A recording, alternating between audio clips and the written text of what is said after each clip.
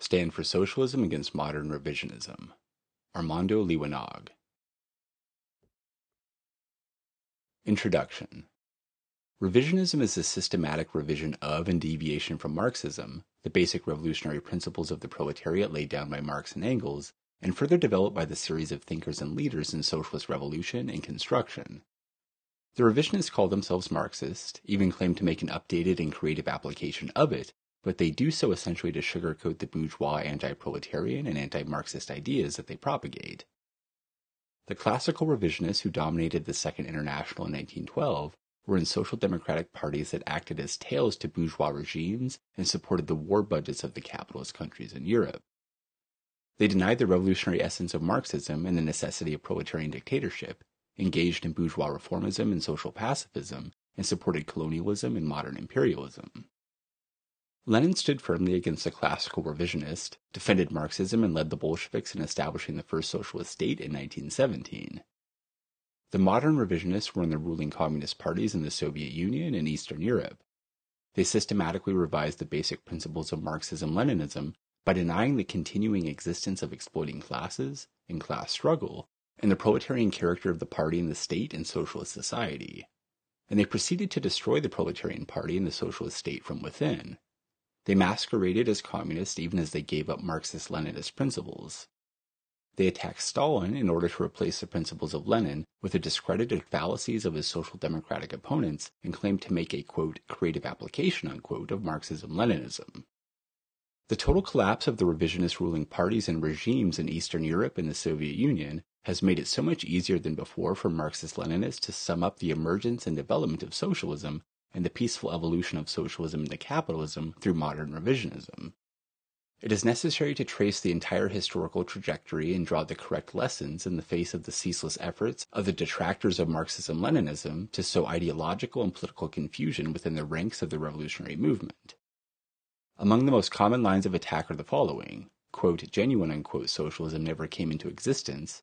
If socialism ever existed, it was afflicted with or distorted by the, quote, curse, unquote, of Stalinism, which could never be exercised by his anti-Stalin successors, and therefore Stalin was responsible even for the anti-Stalin regimes after his death, and socialism existed up to 1989 or 1991 and was never overpowered by modern revisionism before then, or that modern revisionism never existed, and it was an irredeemably flawed socialism that fell in 1989 through 1991. There are, of course, continuities as well as discontinuities from the Stalin to the post-Stalin periods. But social science demands that a leader be held responsible mainly for the period of his leadership. The main responsibility of Gorbachev for his own period of leadership should not be shifted to Stalin, just as that of Marcos, for example, cannot be shifted to Quezon. It is necessary to trace the continuities between the Stalin and the post-Stalin regimes, and it is also necessary to recognize the discontinuities, especially because the post-Stalin regimes were anti-Stalin in character. In the face of the efforts of the imperialists, the revisionists and the unremolded petty bourgeois to explain everything in anti-Stalin terms and to condemn the essential principles and the entire lot of Marxism-Leninism, there is a strong reason and necessity to recognize the sharp differences between the Stalin and post-Stalin regimes. The phenomenon of modern revisionism deserves attention, if we are to explain the blatant restoration of capitalism and bourgeois dictatorship in 1989 through 91. After his death, the positive achievements of Stalin, such as the socialist construction, the defense of the Soviet Union, the high rate of growth of the Soviet economy, the social guarantees, etc., continued for a considerable while. So were his errors continued and exaggerated by his successors up to the point of discontinuing socialism. We refer to the denial of the existence and the resurgence of the exploiting classes and class struggle in Soviet society, and the unhindered propagation of the petty bourgeois mode of thinking, and the growth of the bureaucratism of the monopoly bureaucrat bourgeoisie in command of the great mass of petty bourgeois bureaucrats. From the Khrushchev period through the long Brezhnev period to the Gorbachev period, the dominant revisionist idea was that the working class had achieved its historic tasks, and that it was time for the Soviet leaders and experts in the state and ruling party to depart from the proletarian stand. The ghost of Stalin was blamed for bureaucratism and other ills, but in fact, the modern revisionists promoted these on their own account and in the interest of a growing bureaucratic bourgeoisie. The general run of new intelligentsia and bureaucrats was petty bourgeois-minded and provided the social base for the monopoly bureaucrat bourgeoisie. In the face of the collapse of the revisionist ruling parties and regimes, there is in fact cause for the party to celebrate the vindication of its Marxist-Leninist anti-revisionist line. The correctness of this line is confirmed by the total bankruptcy and collapse of the revisionist ruling parties, especially the Communist Party of the Soviet Union, the chief disseminator of modern revisionism on a world scale since 1956. It is clearly proven that the modern revisionist line means the disguised restoration of capitalism over a long period of time and ultimately leads to the undisguised restoration of capitalism and bourgeois dictatorship. The superclass sloganeering of the petty bourgeoisie has been the sugarcoating for the anti-proletarian ideas of the big bourgeoisie in the Soviet state and party. In the Philippines, the political group that is most embarrassed, discredited, and orphaned by the collapse of the revisionist ruling parties and regimes is that of the Lavas and their successors. It is certainly not the Communist Party of the Philippines, re-established in 1968, but the imperialists, the bourgeois mass media, and certain other quarters wish to confuse the situation and try to mock at and shame the party for the disintegration of the revisionist ruling parties and regimes. They are barking at the wrong tree. There are elements who have been hoodwinked by such catchphrases of Gorbachevite propaganda as, quote, socialist renewal, quote, perestroika, unquote, quote, glasnost, unquote, and, quote, new thinking, unquote, and who have refused to recognize the facts and the truth about the Gorbachevite swindle even after 1989, the year that modern revisionism started to give way to the open and blatant restoration of capitalism and bourgeois dictatorship. There are a handful of elements within the party who continue to follow the already proven anti-communist, anti-socialist, and pseudo-democratic example of Gorbachev, and who question and attack the vanguard role of the working class through the party, democratic centralism, the essentials of the revolutionary movement, and the socialist future of the Philippine revolutionary movement. Their line is aimed at nothing less than the negation of the basic principles of the party and therefore the liquidation of the party. Chapter 1. The party's Marxist-Leninist stand against modern revisionism. The proletarian revolutionary cadres of the party who have continuously adhered to the Marxist-Leninist stand against modern revisionism and have closely followed the developments in the Soviet Union and Eastern Europe since the early 1960s are not surprised by the flagrant anti-socialist and anti-democratic outcome of modern revisionism. The party should never forget that its founding proletarian revolutionary cadres have been able to work with the remnants of the old merger party of the Communist and Socialist parties since early 1963, only for so long as there was common agreement that the resumption of the anti-imperialist and anti-feudal mass struggle meant the resumption of the new democratic revolution through revolutionary armed struggle, and that the old merger party would adhere to the revolutionary essence of Marxism-Leninism and reject the Khrushchevite, revisionist line of the bourgeois populism and pacifism, and the subsequent Khrushchevism without Khrushchev of the Brezhnev regime. So, in April 1967, when the Lava revisionist renegades violated the common agreement and ignored the executive committee that had been formed in 1963, it became necessary to lay the ground for the re-establishment of the party as a proletarian revolutionary party. Everyone can refer to the diametrically opposed proclamations of the proletarian revolutionaries and the Lava revisionist renegades, which were disseminated in the Philippines and published respectively in Peking, Beijing Review, and the Prague Information Bulletin within the first week of May 1967. The re-establishment of the party on the theoretical foundation of Marxism-Leninism on December 26, 1968, necessarily meant the criticism and repudiation of all the subjectivist and opportunist airs of the Lava revisionist group and the modern revisionism practiced and propagated by this group domestically and by one Soviet ruling clique after another internationally. The criticism and repudiation of modern revisionism are a fundamental component of the re-establishment and rebuilding of the party and are inscribed in the basic document of rectification, Rectify Errors and Rebuild the Party, and the program and constitution of the party. These documents have remained valid and effective. No leading organ of the CPP has ever had the power and the reason to reverse or reject the criticism and repudiation of modern revisionism by the Congress of Re-establishment in 1968. In the late 1970s, the party decided to expand the international relations of the revolutionary movement in addition to the party's relations with Marxist-Leninist parties and organizations abroad. The international representative of the National Democratic Front began to explore possibilities for the NDF to act like the Palestinian Liberation Organization, African National Congress, and other national liberation movements in expanding friendly and diplomatic relations with all forces abroad that are willing to extend moral and material support to the Philippine revolutionary struggle on any major issue, and to whatever extent. This line in external relations was in consonance with the Marxist-Leninist stand of the party in the International United Front against imperialism. In 1982, a definite proposal to the Central Committee came up that the NDF or any of its member organizations vigorously seek friendly relations with the ruling parties in the Soviet Union and Eastern Europe, as well as with parties and movements closely associated with the CPSU. However, this proposal was laid aside in favor of the counter-proposal made by the International Liaison Department, ILD, of the Party Central Committee, that the party rather than the NDF explore and seek, quote, fraternal, unquote, relations with the ruling parties of the Soviet Union and Eastern Europe and other related parties. This counter-proposal disregarded the fact that the Lava revisionist group had already preempted our party from the possibility of fraternal relations with the revisionist ruling parties. More significantly, the counter-proposal did not take into serious consideration the Marxist-Leninist stand of the party against modern revisionism. Notwithstanding the ill-informed and unprincipled basis for seeking fraternal relations with the revisionist ruling parties, and the absence of any Congress withdrawing the correct anti-revisionist line, the staff organ in charge of international relations proceeded in 1984 to draft and circulate a policy paper, The Present World Situation and the CPP's General International Line and Policies. Describing the CPSU as a Marxist-Leninist party, the Soviet Union as the most developed socialist country, and as proletarian internationalist rather than social imperialist, as having supported Third World liberation movements, and as having attained military parity with the United States. This policy paper was presented to the 1985 Central Committee plenum, and the latter decided to conduct further studies on it. In 1986, the Executive Committee of the Central Committee commissioned a study of the Soviet Union and East European countries. The study was superficial. It was done to support the predetermined conclusion that these countries were socialist because their economies were still dominated by state-owned enterprises, and these enterprises were still growing, and because the state still provided social guarantees to the people.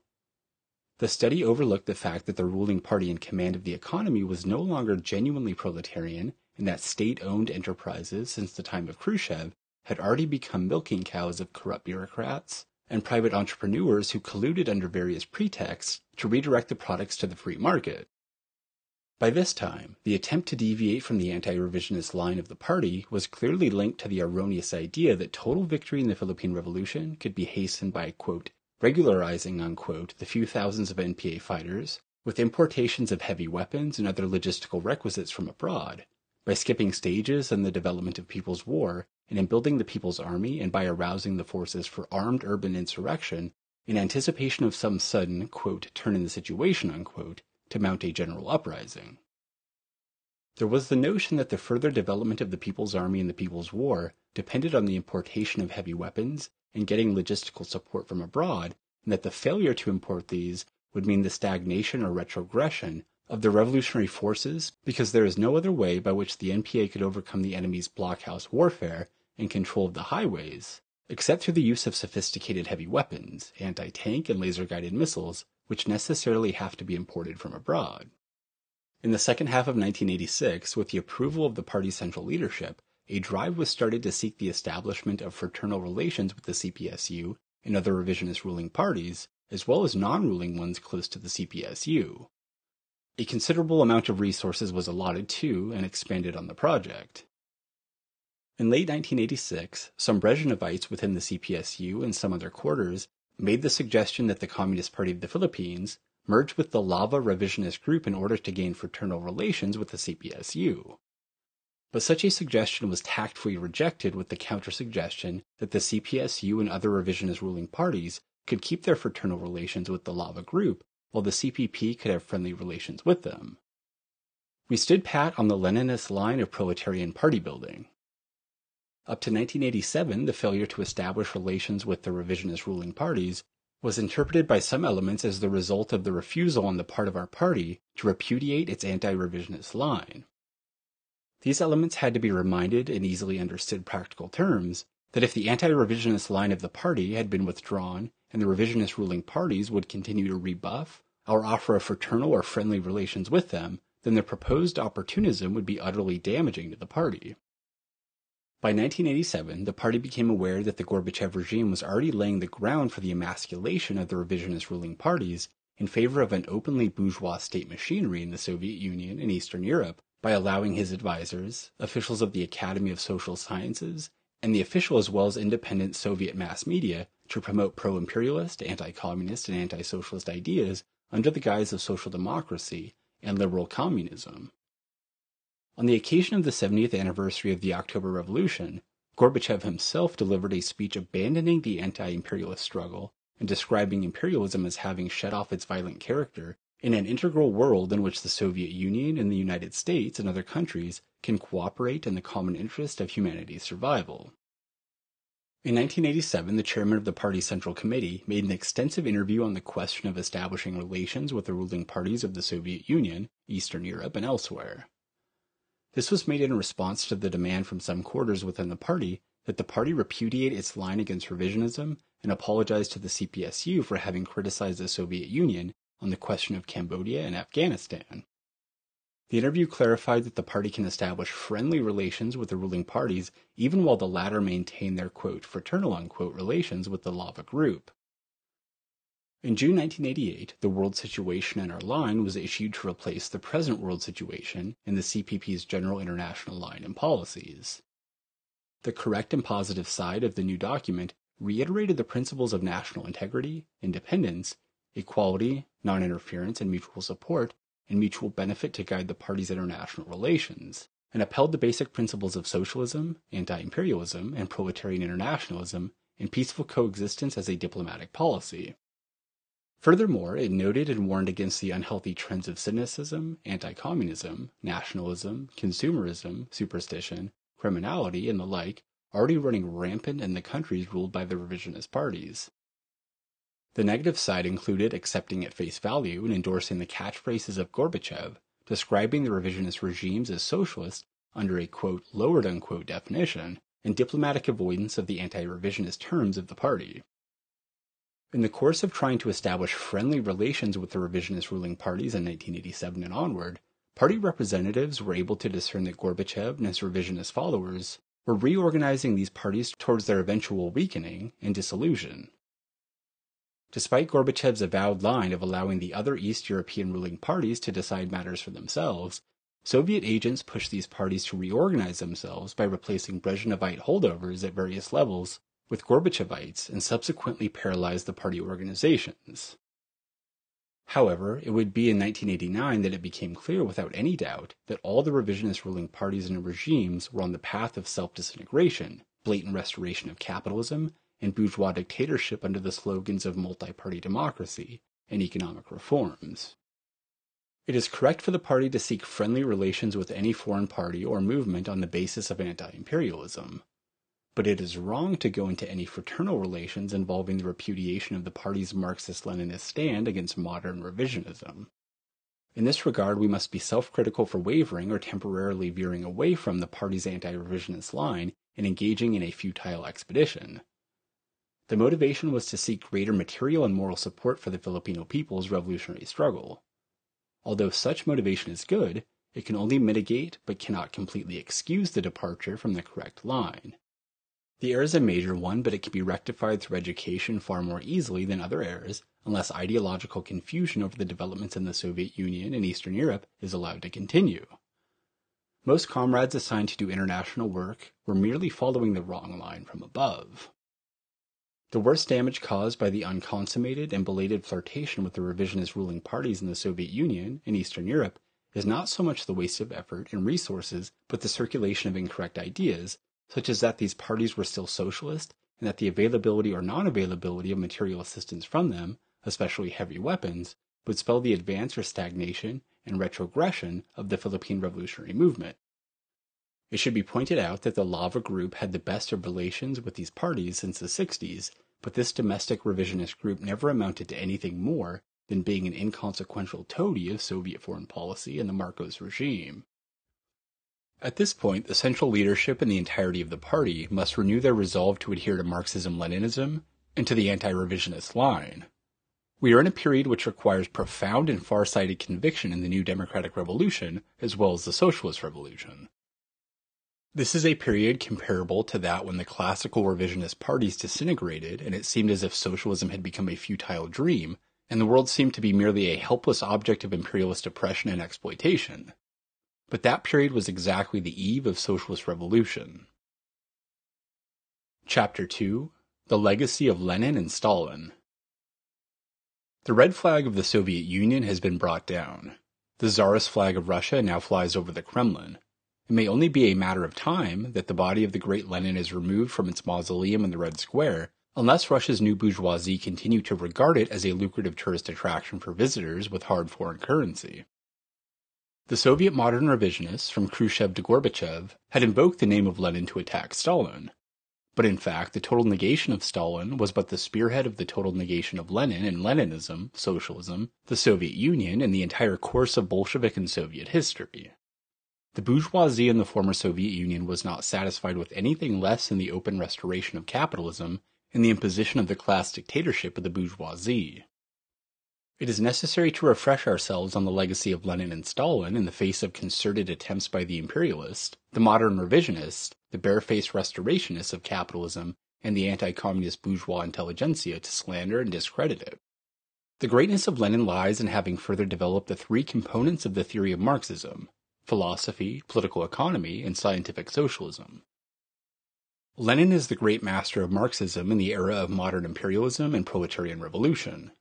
He delved further into dialectical materialism, pointed to the unity of opposites as the most fundamental law of material reality and transformation, and contended most extensively and profoundly with the so-called third force subjectivist philosophy, empirio-criticism.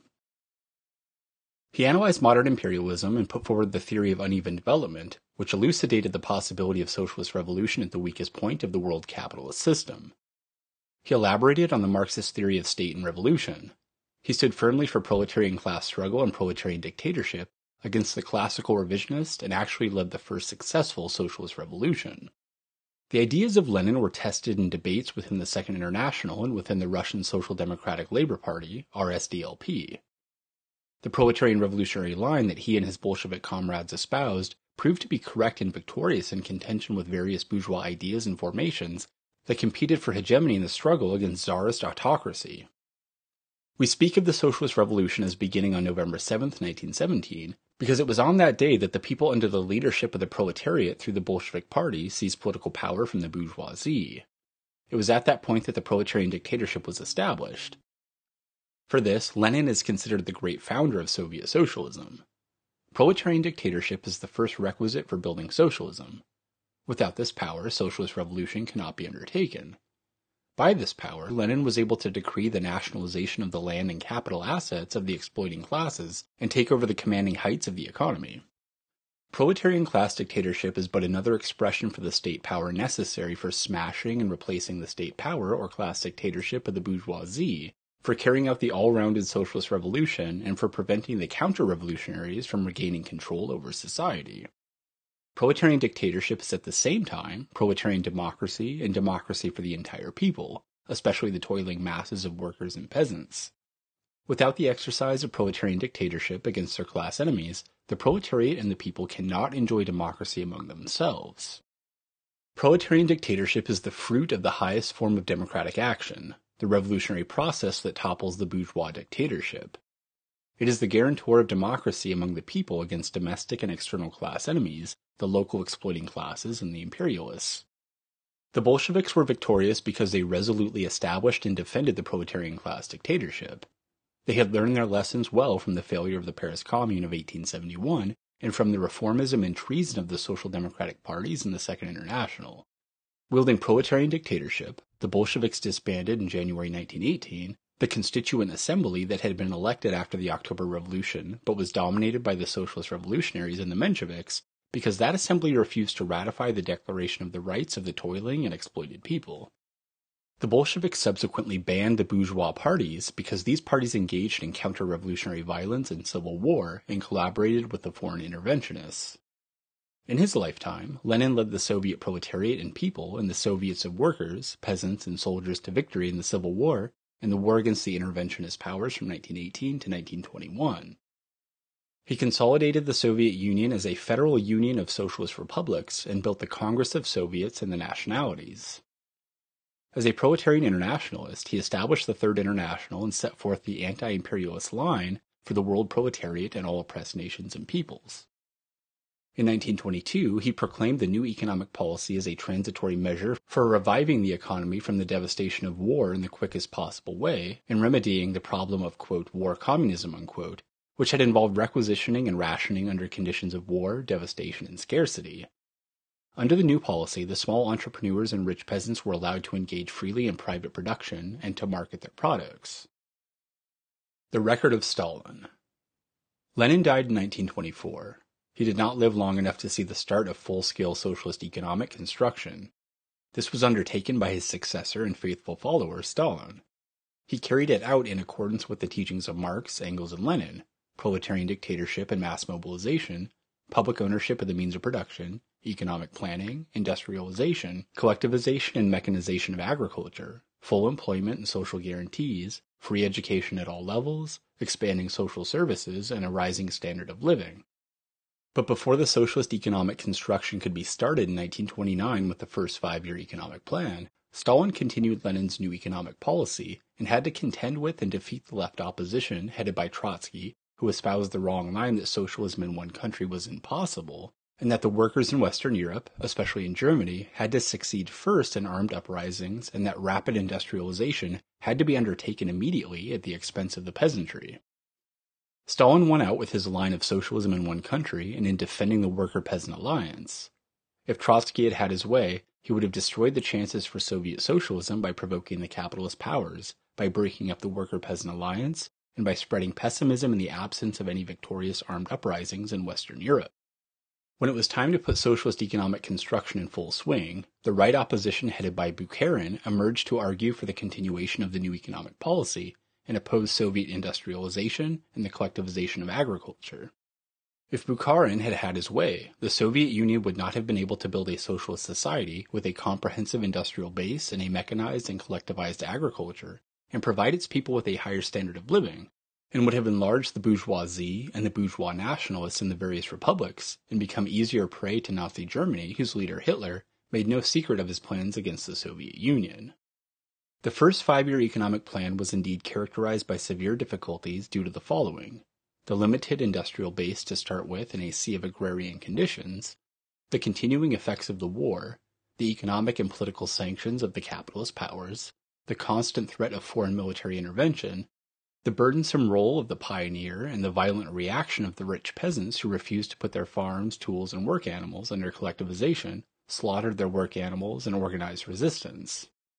But after the first five-year economic plan, there was popular jubilation over the establishment of heavy and basic industries. To the relief of the peasantry, there was considerable mechanization of agriculture, especially in the form of tractor stations. There was marked improvement in the standard of living. In 1936, a new constitution was promulgated. As a result of the success of the economic construction and in the face of the actual confiscation of bourgeois and landlord property, and the seeming disappearance of exploiting classes, by economic definition, the Constitution declared that there were no more exploiting classes and no more class struggle except that between the Soviet people and the external enemy. This declaration would constitute the biggest error of Stalin. It propelled the petty bourgeois mode of thinking among the new intelligentsia and bureaucracy, even as the proletarian dictatorship was exceedingly alert to the old forces and elements of counter-revolution. The error had two ramifications.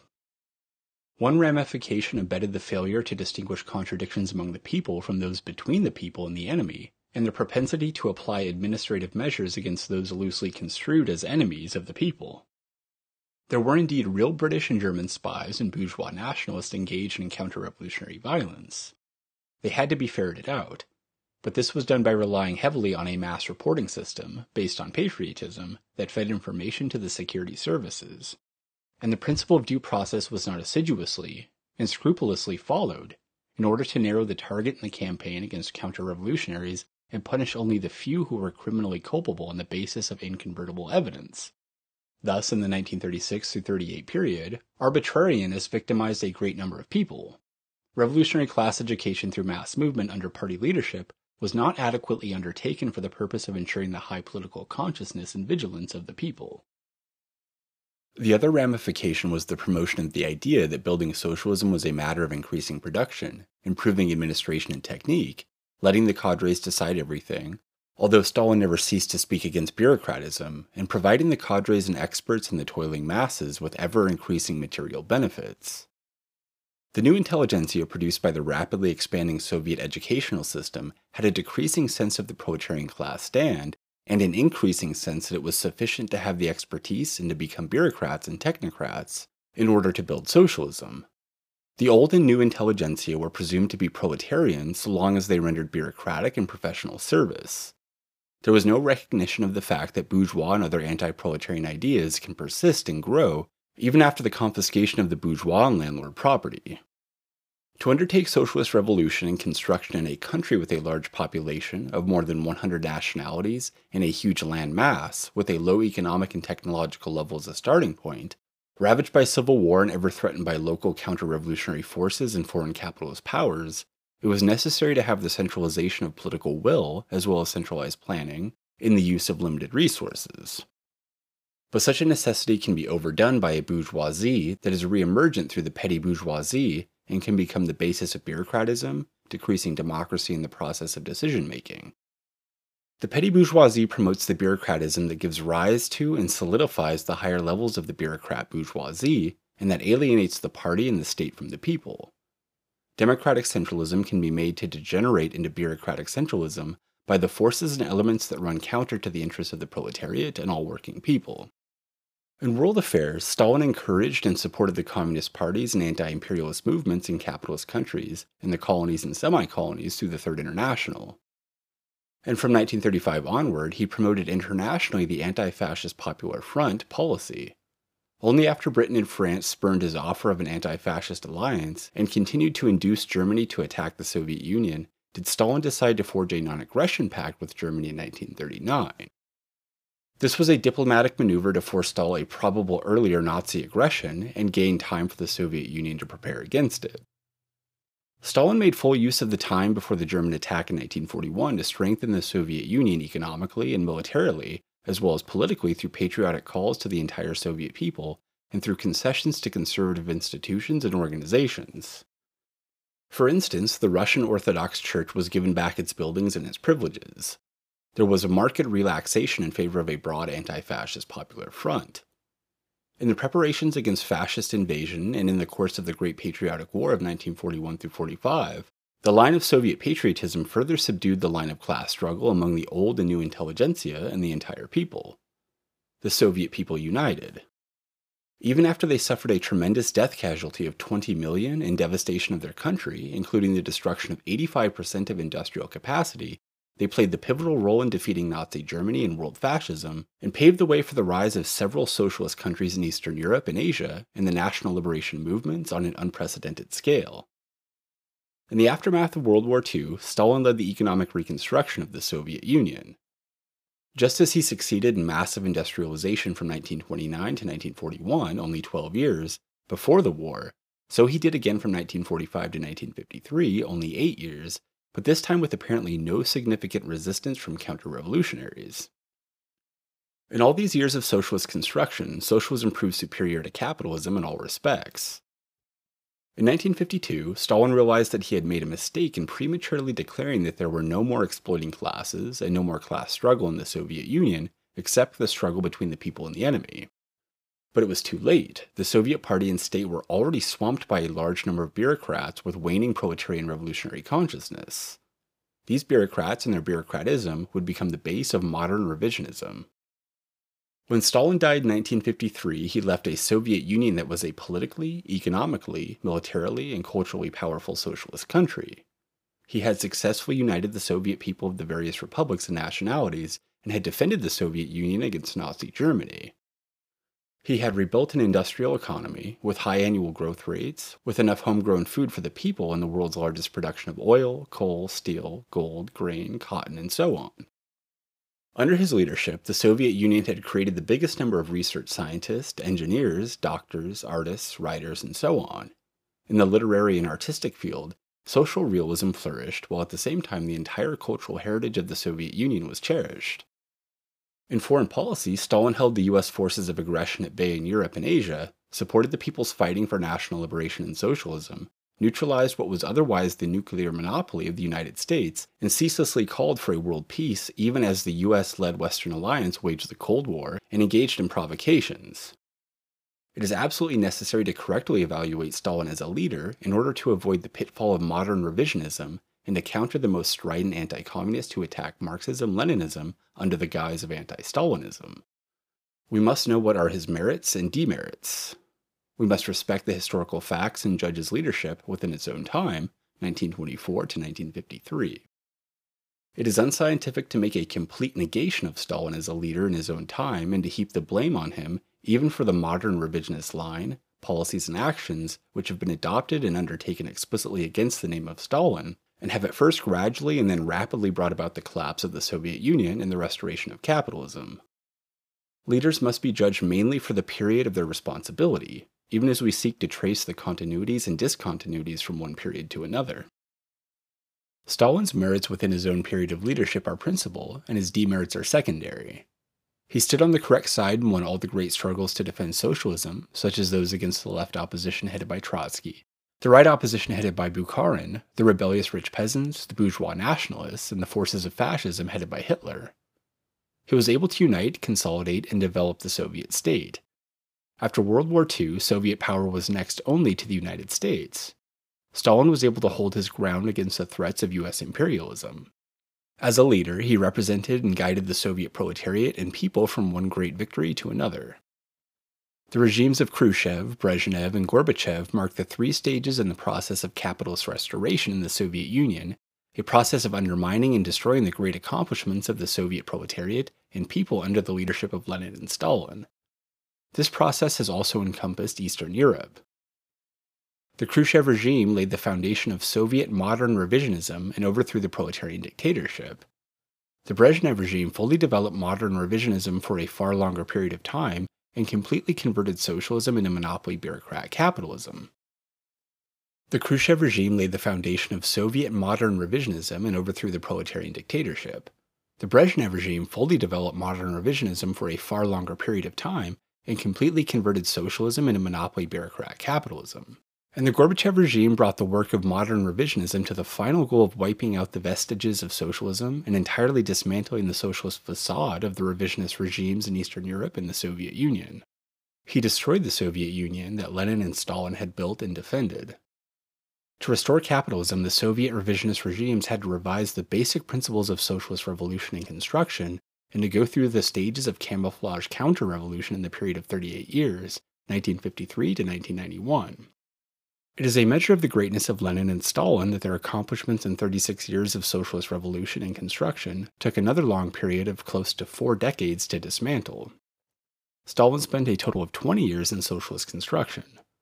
The revisionist renegades took a much longer period of time to restore capitalism in the Soviet Union. In the same period of time, the revisionist regimes cleverly took the pretext of attacking Stalin in order to attack the foundations of Marxist-Leninist theory and practice, and eventually condemned Lenin himself and the entire course of Soviet history, and finally destroy the Soviet Union. The revisionist renegades in their protracted, quote, de-Stalinization, unquote, campaign blamed Stalin beyond his lifetime for their own culpabilities and failures. For instance, they aggravated bureaucratism in the service of capitalist restoration, but they still blamed the long-dead Stalin for it. Tito of Yugoslavia had the unique distinction of being the pioneer in modern revisionism. In opposing Stalin, he deviated from the basic principles of socialist revolution and construction in 1947 and received political and material support from the West. He refused to undertake land reform and collectivization. He preserved and promoted the bourgeoisie through the bureaucracy and private enterprise, especially in the form of private cooperatives. He considered as key to socialism not the public ownership of the means of production, economic planning, and further development of the productive forces, but the immediate decentralization of enterprises, the so-called workers' self-management, that actually combined bureaucratism and anarchy of production, and the operation of the free market, including the goods imported from Western countries, upon the existent and stagnant level of production. In misrepresenting Lenin's new economic policy as the very model for socialist economic development, he was the first chief of state to use the name of Lenin against both Lenin and Stalin. Chapter 3: The Process of Capitalist Restoration. First stage, the Khrushchev regime, 1953 through 64. To Khrushchev belongs the distinction of being the pioneer in modern revisionism in the Soviet Union, the first socialist country in the history of mankind, and of being the most influential in promoting modern revisionism on a world scale. Khrushchev's career as a revisionist in power started in 1953. He was a bureaucratic sycophant and an active player in repressive actions during the time of Stalin. To become the first secretary of the CPSU and accumulate power in his hands, he played off the followers of Stalin against each other and succeeded in having Beria executed after a summary trial. He depended on the new bourgeoisie that had arisen from the bureaucracy and the new intelligentsia. In 1954, he had already reorganized the CPSU to serve his ideological and political position. In 1955, he upheld Tito against the memory of Stalin, especially on the issue of revisionism. In 1956, he delivered before the 20th Party Congress his, quote, secret, unquote, speech against Stalin, completely negating him as no better than a bloodthirsty monster and denouncing the, quote, personality cult, unquote. The Congress marked the overthrow of the proletarian dictatorship. In 1957, he used the armed forces to defeat the vote for his ouster by the Politburo and thereby made the coup to further consolidate his position. In 1956, the anti-Stalin diatribe inspired the anti-communist forces in Poland and Hungary to carry out uprisings. The Hungarian uprising was stronger and more violent. Khrushchev ordered the Soviet army to suppress it, chiefly because the Hungarian party leadership sought to rescind its political and military ties with the Soviet Union. But subsequently, all throughout Eastern Europe under Soviet influence, it became clear that it was all right to the Soviet ruling clique for the satellite regimes to adopt capitalist-oriented reforms, private enterprise in agriculture, handicraft and services, dissolution of collective farms, even where land reform had been carried out on a narrow scale, and of course the free market, like Yugoslavia along an anti-Stalin line. The revisionist regimes were, however, under strict orders to remain within the Council of Mutual Economic Assistance, CMEA, and the Warsaw Pact. The unremolded social democratic and petty bourgeois sections of the revisionist ruling parties in Eastern Europe started to kick out genuine communists from positions of leadership in the state and party, under the direction of Khrushchev and under the pressure of anti-communist forces in society. It must be recalled that the so-called proletarian ruling parties were actually mergers of communists and social democrats put into power by the Soviet Red Army. At the most, there were only a few years of proletarian dictatorship and socialist economic construction before Khrushchev started in 1956 to enforce his revisionist line in the satellite parties and regimes. The total negation of Stalin by Khrushchev was presented as a rectification of the personality cult, bureaucratism and terrorism, and as the prerequisite for the efflorescence of democracy and civility, rapid economic progress that builds the material and technological foundation of communism in 20 years, the peaceful form of social revolution from an exploitative system to a non-exploitative one, détente with the United States. Nuclear disarmament step by step in world peace, a world without wars and arms. Khrushchev paid lip service to proletarian dictatorship and the basic principles of socialist revolution and construction, but at the same time introduced a set of ideas to undermine them. He used bourgeois populism, declaring that the CPSU was a party of the whole people, and the Soviet state was a state of the whole people on the anti-Marxist premise that the tasks of the proletarian dictatorship had been fulfilled. He used bourgeois pacifism, declaring that it was possible and preferable for mankind to opt for peaceful transition to socialism and peaceful economic competition with the capitalist powers in order to avert the nuclear annihilation of humanity, raising peaceful coexistence from the level of diplomatic policy to that of the general line governing all kinds of external relations of the Soviet Union and the CPSU, and denying the violent nature of imperialism. In the economic field, he used the name of Lenin against Lenin and Stalin by misrepresenting Lenin's new economic policy as the way to socialism rather than a transitory measure towards socialist construction. He carried out decentralization to some degree. He autonomized state enterprises and promoted private agriculture in the free market. The autonomized state enterprises became responsible for their own cost and profit accounting and for raising the wages and bonuses on the basis of the profits of the individual enterprise. The private plots were enlarged and large areas of land, ranging from 50 to 100 hectares, were leased to groups, usually households. Many tractor stations for collective farms were dissolved, and agricultural machines were turned over to private entrepreneurs. The free market in agricultural and industrial products and services was promoted. In the same way that the revisionist rhetoric of Khrushchev overlapped with Marxist-Leninist terminology, socialism overlapped with capitalist restoration. The socialist system of production and distribution was still dominant for a while. Thus, the Soviet economy under Khrushchev still registered high rates of growth. But the regime took most pride in the higher rate of growth in the private sector, which benefited from cheap energy, transport, tools, and other supplies from the public sector, and which was credited with producing the goods stolen from the public sector. In the autonomization of state enterprises, managers acquired the power to hire and fire workers, transact business within the Soviet Union and abroad, increase their own salaries, bonuses, and other perks at the expense of the workers, lessen the funds available for the development of other parts of the economy, and engage in bureaucratic corruption in dealing with the free market. With regard to private agriculture, propaganda was loudest on the claim that it was more productive than the state and collective farms. The re-emergent rich peasants were lauded. But in fact, the corrupt bureaucrats and private farmers and merchants were colluding and underpricing and stealing products, through pilferage and wholesale misdeclaration of goods as defective, from the collective and state farms in order to rechannel these to the free market. In the end, the Soviet Union would suffer sharp reductions in agricultural production and would be importing huge amounts of grain. The educational system continued to expand, reproducing in great numbers the new intelligentsia now influenced by the ideas of modern revisionism and looking to the West for models of efficient management and for quality consumer goods. In the arts and in literature, social realism was derided and universal humanism, pacifism, and mysticism came into fashion. The Khrushchev regime drew prestige from the advances of Soviet science and technology, from the achievements in space technology, and from the continuing economic construction. All of these were not possible without the prior work and the accumulated social capital under the leadership of Stalin. Khrushchev went into rapid housing and office construction, which pleased the bureaucracy. The CPSU and the Chinese Communist Party were the main protagonists in the great ideological debate. Despite Khrushchev's brief reconciliation with Tito, the Moscow Declaration of 1957 and the Moscow Statement of 1960 maintained that modern revisionism was the main danger to the international communist movement as a result of the firm and vigorous stand of the Chinese and other communist parties. Khrushchev extended the ideological debate into a disruption of state-to-state relations between the Soviet Union and China. In the Cuban Missile Crisis, he had high-profile confrontation with Kennedy. He first took an adventurist and then swung to capitulationist position. With regard to Vietnam, he was opposed to the revolutionary armed struggle of the Vietnamese people and grudgingly gave limited support to them. The deterioration of Soviet industry and the breakdown of agriculture and bungling in foreign relations led to the removal of Khrushchev and a coup by the Brezhnev clique. Brezhnev became the general secretary of the CPSU, and Kosygin became the premier. The former would eventually assume the position of president. Second stage, the Brezhnev regime, 1964 through 82. While Khrushchev was stridently anti-Stalin, Brezhnev made a limited and partial, quote, rehabilitation, unquote, of Stalin.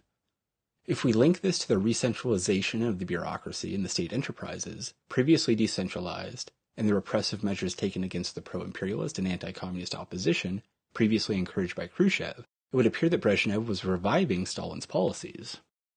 In fact, the Brezhnev regime was on the whole anti-Stalin, with respect to the continuing line of promoting the Khrushchevite capitalist-oriented reforms in the economy, and the line of developing an offensive capability, quote, to defend the Soviet Union outside of its borders, unquote. It is therefore false to say that the 18-year Brezhnev regime was an interruption of the anti-Stalin line started by Khrushchev. There is, however, an ideological error that puts both Khrushchev and Brezhnev on board with Stalin. This is the premature declaration of the end of the exploiting classes and class struggle, except that between the enemy and the people. This line served to obfuscate and deny the existence of an already considerable and growing bourgeoisie in Soviet society, and to justify repressive measures against those considered as enemies of the Soviet people for being opposed to the ruling clique.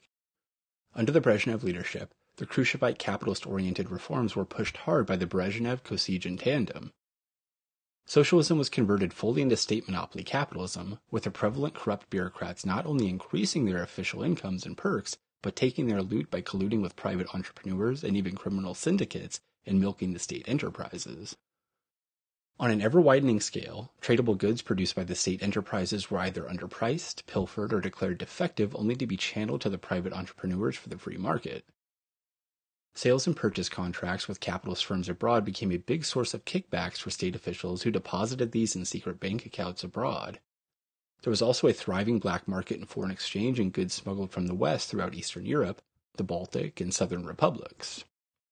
The corruption of the bureaucrat and private capitalists discredited the revisionist ruling party and regime at various levels. At the end of the Brezhnev regime, there was already an estimated 30 million people engaged in private enterprise. Among them were members of the families of state and party officials. Members of the Brezhnev family themselves were closely collaborating with private firms and criminal syndicates in scandalous shady deals. The state enterprises necessary for assuring funds for the ever-expanding Central Soviet bureaucracy and for the arms race were re-centralized. A military-industrial complex grew rapidly and ate up yearly far more than the conservatively estimated 20% of the Soviet budget. The Brezhnev regime was obsessed with attaining military parity with its superpower rival, the United States. The huge Soviet state that could have generated the surplus income for reinvestment in more efficient and expanded civil production of basic and non-basic consumer goods wasted the funds on the importation of the high-grade consumer goods for the upper 5% of the population, the new bourgeoisie, on increasing amounts of imported grain, on the military-industrial complex in the arms race, on the maintenance and equipment of 500,000 troops in Eastern Europe, and on other foreign commitments in the Third World. Among the commitments that arose due to superpower rivalry was the assistance to the Vietnamese people in the Vietnam War, Cuba, Angola, and Nicaragua. Among the commitments that arose due to the sheer adventurism of Soviet social imperialism was the dispatch of a huge number of Soviet troops and equipment to Afghanistan. At the time, the Soviet Union was already clearly in dire economic and financial straits. The hard currency for the importation of grain and high-grade consumer goods came from the sale of some 10% of Soviet oil production due to Western countries, and the income from military sales to the oil-producing countries in the Middle East. The Brezhnev regime used, quote, Marxist-Leninist, unquote, phrase-mongering to disguise and legitimize the growth of capitalism within the Soviet Union. Repressive measures were used against opponents of the regime, including the pretext of psychiatric confinement.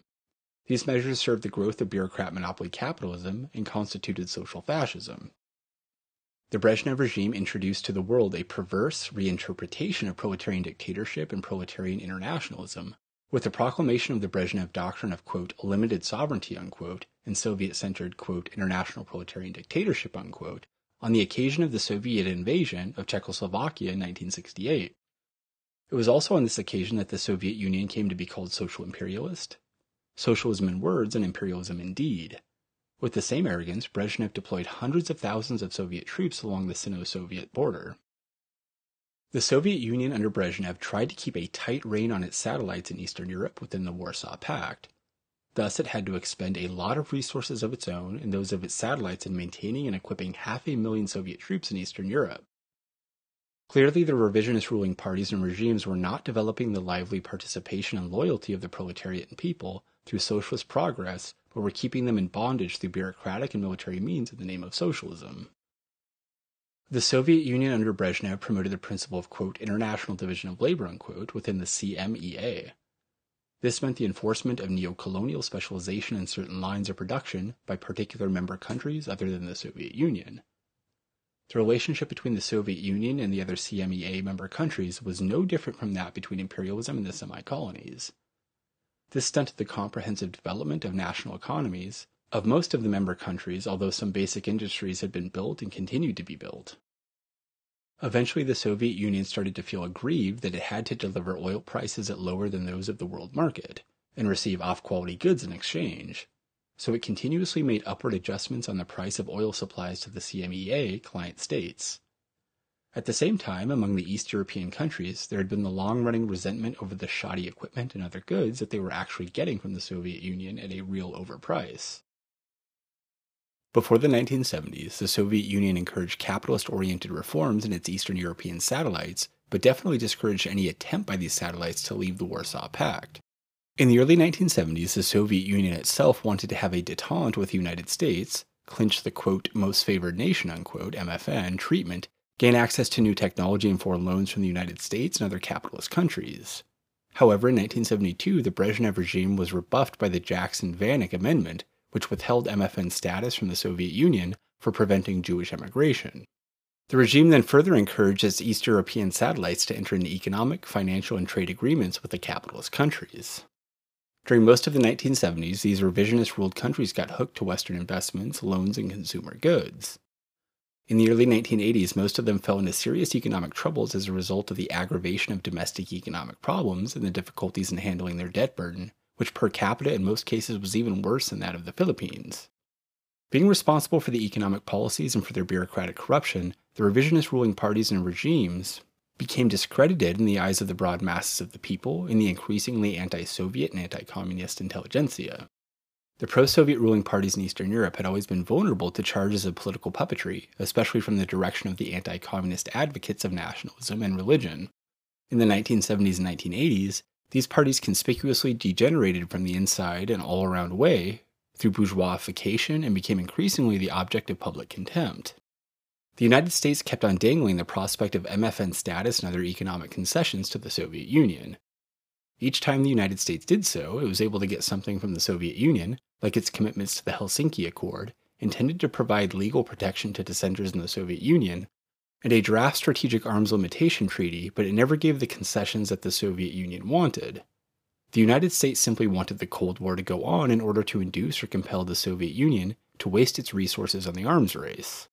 The only significant concession that the Soviet Union continued to get was the purchase of grain and the commercial credit related to it. When the CPP leadership decided to explore and seek relations with the Soviet and East European ruling parties in the middle of the 1980s, there was the erroneous presumption that the successors of Brezhnev would follow his anti-imperialist line in the Cold War of the two superpowers. Thus, the policy paper on the Soviet Union and Eastern Europe praised the Brezhnev line in hyperbolic terms. Although the Gorbachev regime would pursue worse revisionist policies than those of its predecessor, it would become a good source of information regarding the principal and essential character of the Brezhnev regime on a comprehensive range of issues. By using this information from a critical Marxist-Leninist point of view, we can easily sum up the Brezhnev regime and at the same time know the anti-socialist and anti-communist direction of the Gorbachev regime in 1985 through 88. The third and final stage. The Gorbachev regime, 1985 through 91. The Gorbachev regime from 1985 to 1991 marked the third and final stage in the anti-Marxist and anti-socialist revisionist counter-revolution to restore capitalism and bourgeois dictatorship. It involved the prior dissolution of the ruling revisionist parties and regimes in Eastern Europe and the absorption of East Germany by West Germany, and finally the banning and dispossession of the CPSU and the disintegration of the Soviet Union, no less, after a dubious coup attempt by Gorbachev's appointees in the highest stage and party positions next only to his. The counter-revolution was carried out in a relatively peaceful manner. After all, the degeneration from socialism to capitalism proceeded for 38 years. Within the last 6 years, the corrupt bureaucrats masquerading as communists were ready to peel off their masks, declare themselves as ex-communist and even anti-communist overnight, and cooperate with the long-standing anti-communist among the intelligentsia and the aggrieved broad masses of the people in setting up regimes that were openly bourgeois and anti-socialist. Because they were manipulated and directed by the big bourgeoisie and the anti-communist intelligentsia, the mass uprisings in Eastern Europe in 1989 cannot be simply and totally described as democratic, although it is undeniable that the broad masses of the people, including the working class and the intelligentsia, were truly aggrieved and did rise up. The far bigger mass actions that put Mussolini and Hitler into power, or the lynch mobs unleashed by the Indonesian fascists to massacre the communists in 1965, do not make a fascist movement democratic. In determining the character of a mass movement, we take into account not only the magnitude of mass participation, but also the kind of class leadership involved.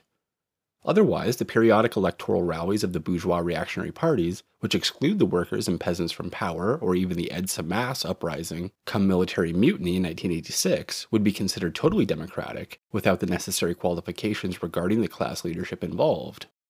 It is possible for nonviolent mass uprisings to arise and succeed when their objective is not to really affect a fundamental change of the exploitative social system, when one set of bureaucrats is simply replaced by another set, and when the incumbent set of bureaucrats does not mind the change of administration.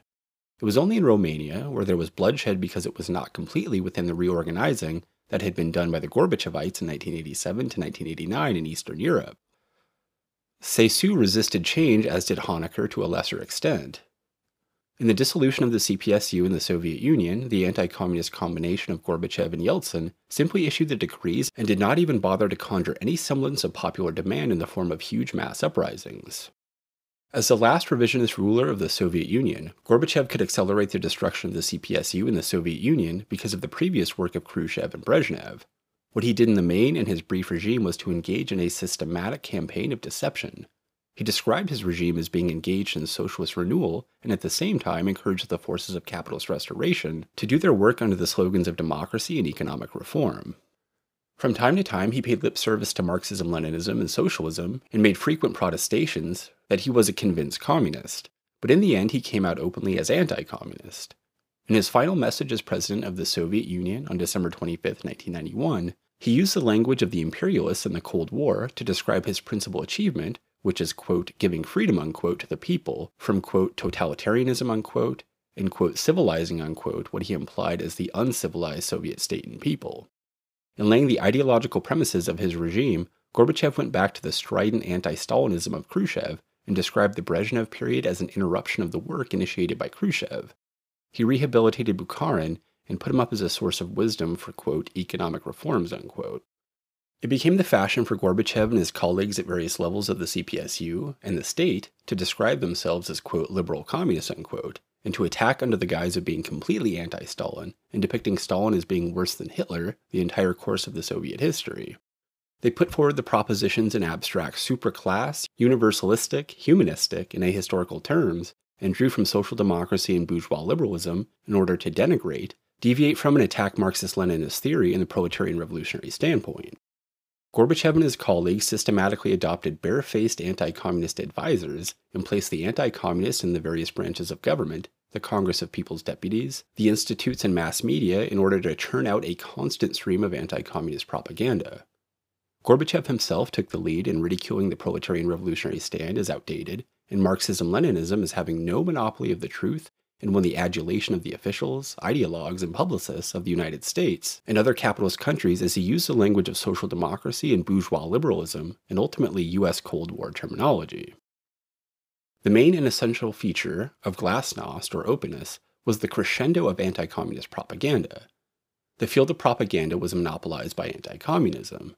This was expressed in a variety of ways: modern revisionist, social democratic, bourgeois liberal, populist, nationalist, fascist, religious, racist, and purely cynical terms. The pluralism of anti-communist ideas, including the most anti-democratic ones, was described as democracy. But the key idea in the welter of anti-communist propaganda was the advocacy of capitalism and bourgeois liberalism. Gorbachev attacked Stalin to be able by implication to attack Lenin, Marxist-Leninist theory, in the entire course of Soviet history. But his subalterns explicitly attacked all these in the entire course of the Gorbachev period.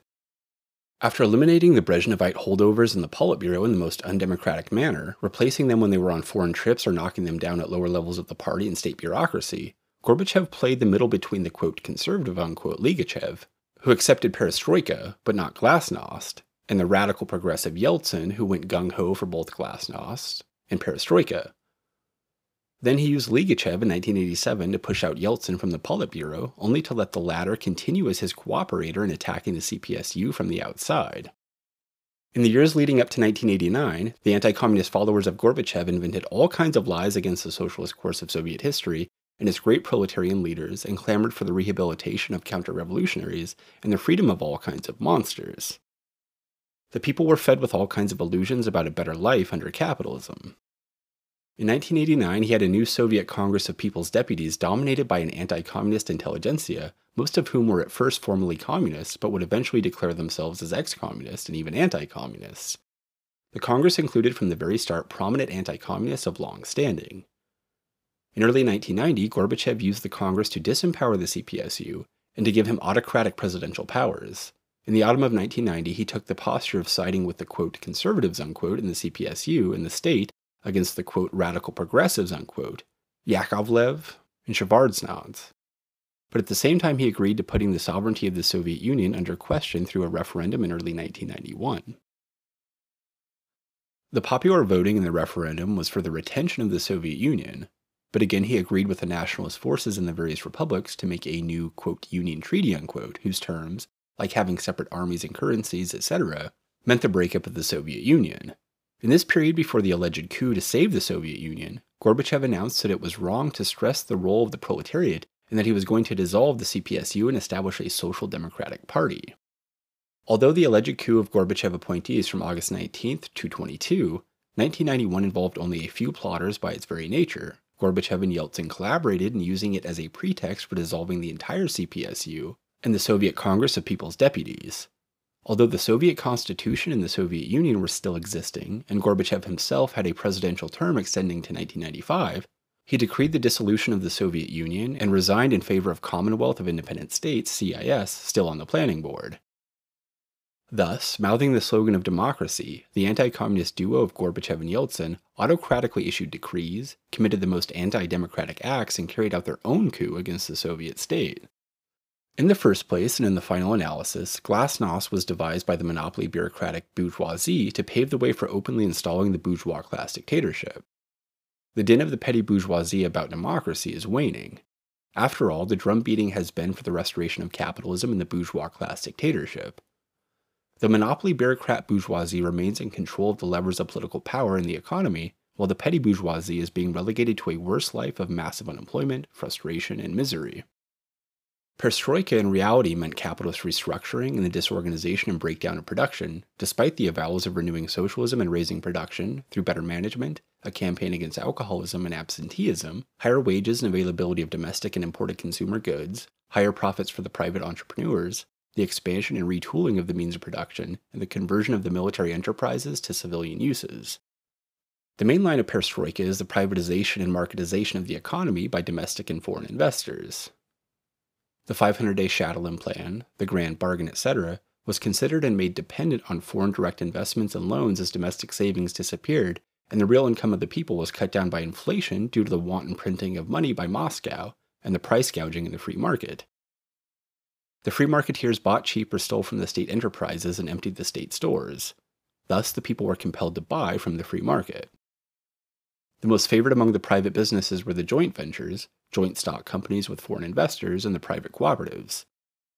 Going into joint ventures with foreign investors mainly in the importation of consumer goods and in the repackaging or assembly of these, the high bureaucrats of the ruling party in the state and their family members appropriated for themselves state assets and drew from foreign loans in what may be considered as one of the biggest insider operation and management theft in the entire history of capitalism. These joint ventures were no different from the big comprador operations of high bureaucrats in the Philippines and many other countries in the Third World. However, the most widespread form of business was the private cooperatives of varying scales in industry, agriculture, and services. Their operations included the rechanneling of goods and services from the state to the private sector, small and medium private manufacturing, and the private export of whatever Soviet goods, including oil and weapons, and the importation of high-grade consumer goods like cars, computers, video recorders, etc. At least 50 million people out of a population of 290 million were registered as members of small, medium, and big private cooperatives. Many people joined these private cooperatives if only to gain access to basic commodities which disappeared from the much cheaper state stores. The capitalist restructuring or economic reforms did not stimulate production and improve the quality of goods, but aggravated the breakdown of production and brought about scarcity of the most essential goods. Yet it was the long-dead Stalin who got blamed by revisionist and imperialist propaganda for the economic chaos brought about by perestroika. The corrupt bureaucrats who continued to call themselves communists connived with private businessmen more scandalously than ever before in plundering the economy. From 1988 to 1990, Gorbachev increased the money supply by more than 50%, even as from year-to-year production had fallen by 10 to 20%, or worse, and in 1991 alone, he increased the money supply by more than 100% amidst a production fall of more than 20%. The Gorbachev regime had to keep on printing money to maintain the central bureaucracy, and the military in view of inflation, corruption, the nationalist refusal of republics to send up taxes and foreign exchanges to the center, the ethnic conflicts, and the justifiable workers' strikes. At the beginning of the Gorbachev regime, the Soviet foreign debt was only $30 billion. The previous regimes had not been able to borrow more because of the US-Soviet rivalry in the Cold War. But in the period of only 6 years, the Gorbachev regime was able to raise the foreign debt level to $81 billion, according to the Soviet Central Bank report to the International Monetary Fund, or to $100 billion according to the Soviet Central Bank report to the Group of Seven. In the final year of 1991, the Soviet Union borrowed $44 billion. In view of the production breakdown, the foreign funds were used mainly to finance the importation of consumer goods and the sheer bureaucratic thievery under the cover of the joint ventures. The Soviet Union practically became a neo-colony of Germany, which had become its main creditor and supplier. Germany accounted for the biggest bulk of foreign supplies and investments, at least 30% as of 1991, in the Soviet Union and Eastern Europe. The ghost of Hitler can never be more happy with the success of the German big bourgeoisie. There was a chain reaction of closures of state enterprises due to the lack of fuel, spare parts, and raw materials, the diversion of funds to import foreign products, the lack of purchase orders, and the private appropriation of state assets and funds through real or fake joint ventures. Agriculture also suffered from the lack of inputs and transport. Conversion of military to civilian enterprises was negligible. The military-industrial complex continued to suck up large amounts of resources. As in Eastern Europe, the economy fell apart in the Soviet Union, with each part throwing away past advantages of cooperation and trying to strike disadvantageous deals with the bourgeoisie abroad. Massive unemployment surfaced. Hyperinflation started to run at more than 200% before the breakup of the Soviet Union and was expected to run faster after the decontrol of prices scheduled by Yeltsin for January 2, 1992. Even then, more than 100 million Soviet people were living below the poverty line. Most victimized were the pensioners, children, the youth, the women, the unemployed, and the low-income people. The shortage or absence of basic necessities was widespread. As in 1990, the leaders of the capitalist restoration shamelessly begged for food aid from abroad in 1991. On each occasion, the handling of food aid was attended by corruption as the food was diverted to the free market. The key element in Gorbachev's, quote, new thinking, unquote, in international relations was the, quote, de-ideologization, unquote, which actually meant doing away completely with the proletarian class stand and proletarian internationalism and capitulating to imperialism under the guise of cooperation. Gorbachev asserted that imperialism's violent nature had changed to peaceful, and that humanity has integral interests and supraclass concern about weapons of mass destruction, ecology, and other issues. Gorbachev's, quote, de-ideologization, unquote, actually meant the total rejection of the proletarian class stand and the adoption of the bourgeois class stand. All Marxists recognize the common interests of mankind in the march of human civilization, and at the same time the fact that the world and particular societies are dominated by imperialist and local reactionary classes, and that the historic class struggle between the bourgeoisie and the proletariat is still going on. What Gorbachev did was to use abstract, universalistic, and superclass terms in order to obscure that historic class struggle and find common cause with imperialism. He considered, quote, legitimate national interests, unquote, of states as the most important building material in international relations. After the 70th anniversary of the Great October Socialist Revolution, he scaled down the international activities of the Soviet Union related to cooperating with third world countries and anti-imperialist organizations and movements. Prominent advisors of his also proposed the international people's organizations financed by Soviet organizations could unite with their counterparts financed by the forces of capitalism to form bigger, quote, non-ideological, unquote, organizations. What they meant, of course, was outright capitulation to imperialist ideology. Gorbachev touted the principle of peaceful coexistence among states, irrespective of ideology and social system. He repudiated the Brezhnev doctrine and stressed that other countries as well as communist parties could decide for themselves. But he was being hypocritical because Gorbachevite agents busied themselves in reorganizing, then scuttling the ruling parties and regimes in Eastern Europe. He called for an end to the Cold War, for accelerated nuclear disarmament and reduction of conventional forces, and for the dissolution of NATO and the Warsaw Pact. Arms reduction treaties were forged faster than at any previous period in the Cold War. The Gorbachev regime undertook all these in the vain hope of attracting foreign investments and new technology to shore up the Soviet economy. But the Group of Seven took the firm position that they would not throw good money after bad and shore up an increasingly decrepit and corrupt bureaucratic economy. Under the Gorbachev leadership, the Soviet Union collaborated with the United States and other countries in the settlement of so-called regional armed conflicts, such as those centered in Iran and Iraq, Afghanistan, Angola, and Nicaragua. The Soviet Union committed itself to unilateral withdrawal of military forces in Eastern Europe and to German reunification in exchange for economic assistance from the West in the form of direct investments, loans, technology transfer, and trade accommodations. Among the capitalist powers, Germany gave the most assistance in the form of loans, consumer supplies, and housing aid for Soviet troops returning from Eastern Europe. But even the funds advanced for housing these troops became the object of Soviet mismanagement and theft.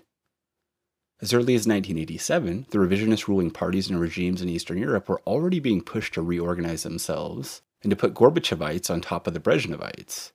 The word also went around within and outside the ruling parties and regimes of the Soviet Union was decided on withdrawing its forces from Eastern Europe and not interfere in what would happen in the region.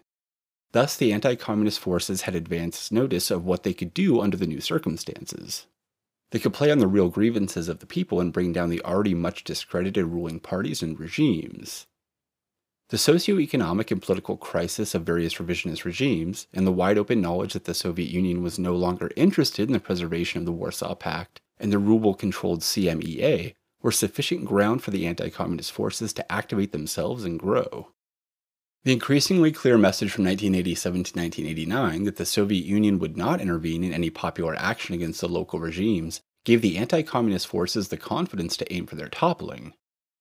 Most important of all, the overwhelming majority of the revisionist bureaucrats in the ruling party in the state, with the exception of a few, like Seyss, who was relatively independent of the CPSU, and Honecker and Zhukov, who were longtime Brezhnevites, were just too willing to drop off their communist masks, retain their privileges, exploit the new opportunities, and avoid the wrath of an already aggrieved people. In the critical references of this discussion to the responsibilities of the Gorbachev regime and the East European satellite regimes in the collapse of the latter, there should be no misunderstanding that we wish a certain policy or a certain flow of events to have gone another way. We are merely describing at this point the final stage of the unmasking and self-destruction of the revisionist parties and regimes. Next only to the destruction of the CPSU and the Soviet Union, the biggest service done by the Gorbachev regime to the capitalist powers was the rapid delivery of Eastern Europe to them and the destruction of the Warsaw Pact and the CMEA. Within the final year of its existence, the Soviet Union under Gorbachev supported the United States in carrying out a war of aggression in the Gulf region and in asserting itself as the unrivaled policeman of the world. Gorbachev fully revealed himself in 1991. The destructive consequences to the Soviet Union of his kind of leadership became very clear. It is untenable for any revolutionary to make an apologia for him and to try to make him out as a hero. Those who had been deceived into believing that Gorbachev was engaged in socialist renewal should take a long, hard look at the incontrovertible fact that he completed the process of capitalist restoration started by Khrushchev and presided over the destruction of the Soviet Union. The officials, ideologues, and propagandists of imperialism and reaction continue to hail Gorbachev as one of the greatest men of the 20th century for bringing about, quote, democracy, unquote, in the Soviet Union and Eastern Europe. Indeed, they have cause to rejoice. He has brought about the flagrant restoration of capitalism and bourgeois dictatorship. The peoples of the former Soviet Union and Eastern Europe are now thrown open to further capitalist exploitation and oppression, suffer the pangs of hunger and greater loss of freedom, and face increased political turmoil, widening civil war, and military fascism. The Commonwealth of Independent States. The Commonwealth of Independent States, CIS, that has replaced the Soviet Union is dominated by Russia, which is flaunting the old Tsarist flag of great Russian chauvinism, and is afflicted with serious contradictions between Russia and the other republics, among republics with common borders, between Russian enclaves and local nationalities in non-Russian republics, and among different nationalities within each of the republics. The contradictions involve political, economic, financial, security, ethnic, and border issues. There is political chaos all over the so-called Commonwealth. Serious differences between Russia and Ukraine have already arisen regarding economic and financial issues, and on the question of dividing the Soviet Army, Navy, and Air Force, the handling of nuclear weapons, and border issues on land and sea. There are independence movements among minority nationalities in Russia and civil wars in Georgia, and between Armenia and Azerbaijan. The economic chaos has been aggravated by liberalizing prices on January 2nd. The prices of many basic commodities have multiplied up to more than 20 times. The state stores are being emptied by backdoor sales to the free market. Even food aid from abroad has flowed into the free market. More than half of the population have fallen below the poverty line and are in danger of starving. 90% of the population is expected to fall below the poverty line. Under these circumstances, street demonstrations and workers' strikes are occurring against the openly capitalist regimes. The trade unions are agitated by the severely oppressive and exploitive conditions and have begun to conduct strikes on a wide scale. The Unity for Leninism and communist ideals, the United Front of the Working People, the Russian Workers' Communist Party, and the Communist Party of Bolsheviks in Leningrad, St. Petersburg, have been among the most militant in staging mass actions against the Russian bourgeois regime of Yeltsin. In the Soviet Union, more than 90% of the major industries are still owned by the state. This is also true in the case of East European countries, with the exception of Poland, whose privatization has gone fastest, and whose state-owned enterprises are still about 65% according to one report. This continuing predominance of state-owned enterprises does not mean socialism. Since a long time ago, many of these enterprises have acquired a capitalist character. They have long come under the control and have become instruments of the bureaucrat capitalists and the private entrepreneurs, although these are state-owned. The ongoing privatization of these state enterprises is slowed down by the absence of genuine private venture capital, the disappearance of savings among the people, and the lack of foreign interest in acquiring outmoded plants and investing in new ones. The ex-communist bourgeoisie and the foreign investors are most interested in acquiring, at scandalously low prices, those state assets that yield quick and large profits. Inefficient and decrepit state enterprises are maintained only as they are still needed and continue being the milking cows of private entrepreneurs, e.g. steel and other metals, energy and other raw materials, transport, etc. Closures and reduced production are continuing at an accelerated pace. In the process, millions of workers are laid off. There's a process of deindustrialization throwing back the former Soviet Union, or the republics of the so-called CIS in Eastern Europe, into the quagmire of third world capitalism. A strong political and economic center is absent in the CIS, but in the meantime, there is a strong military center because the central command of the former Soviet armed forces is retained.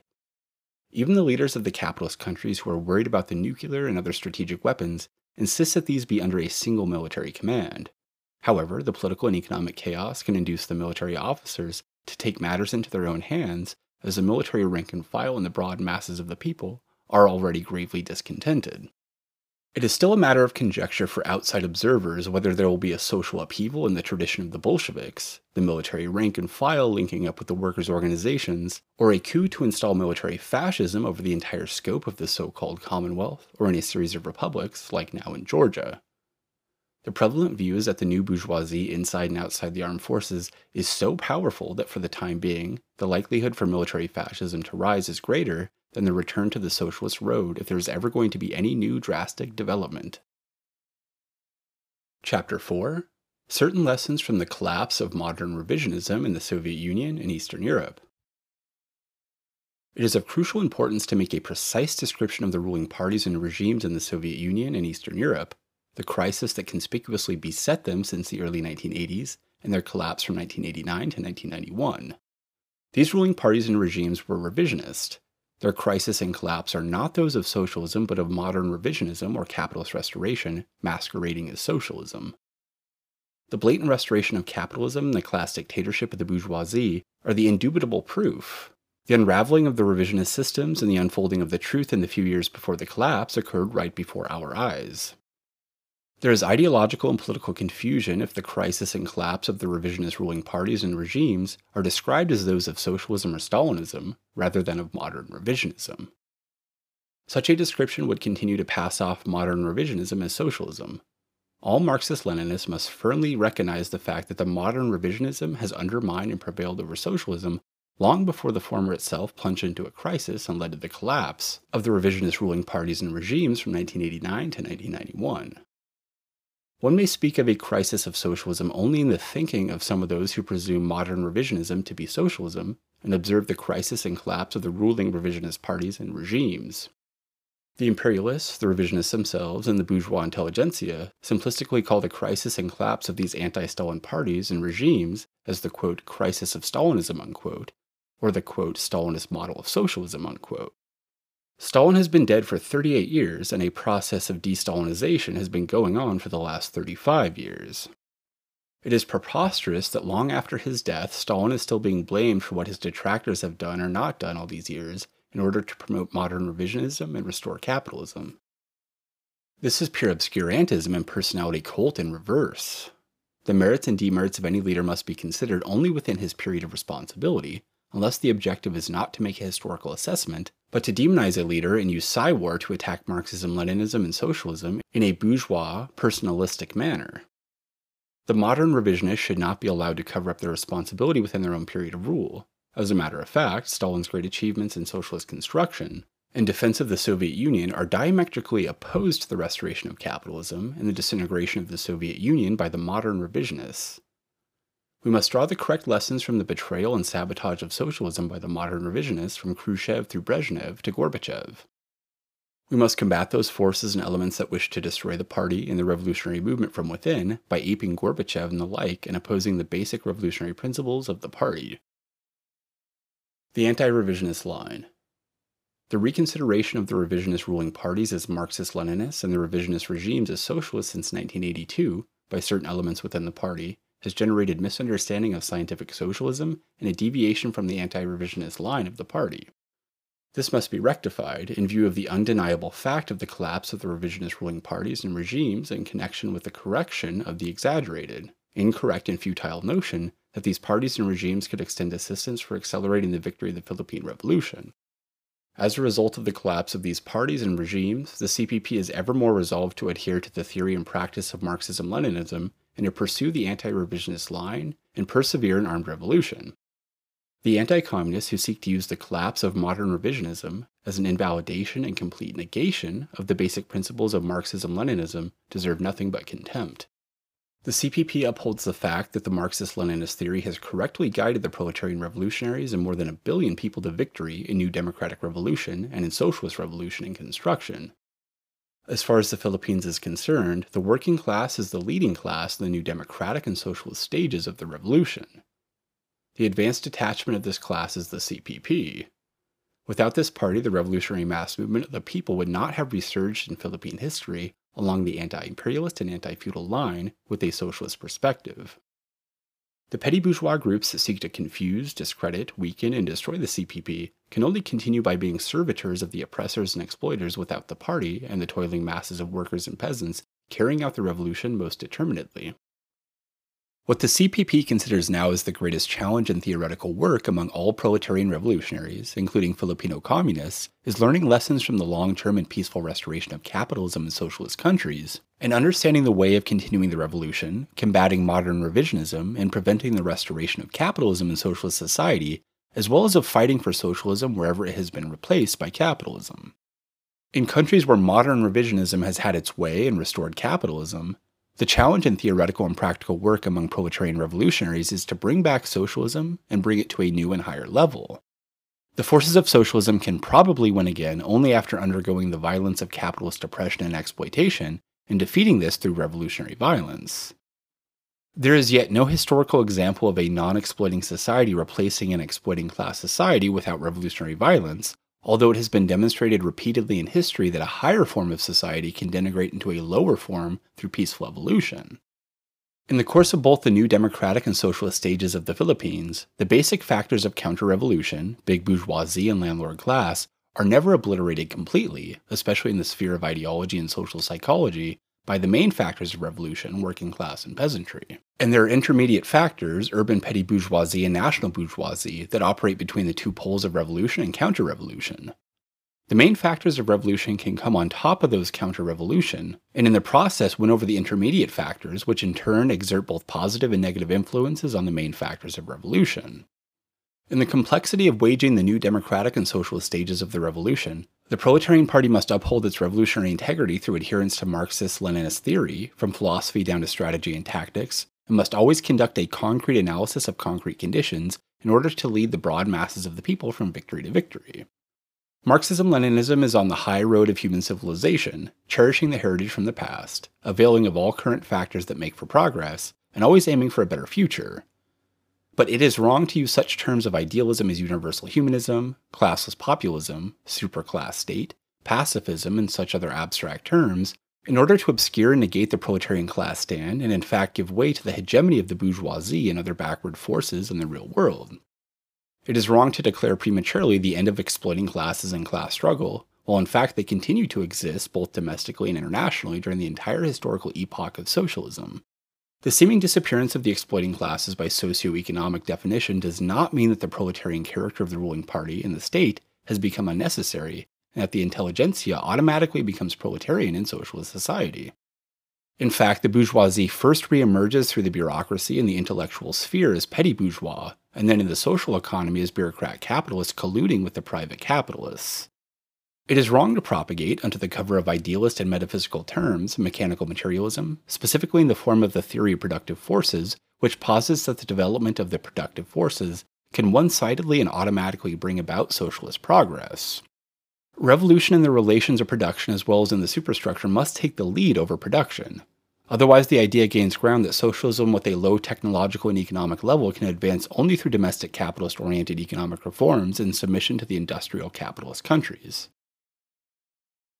The proletarian dictatorship.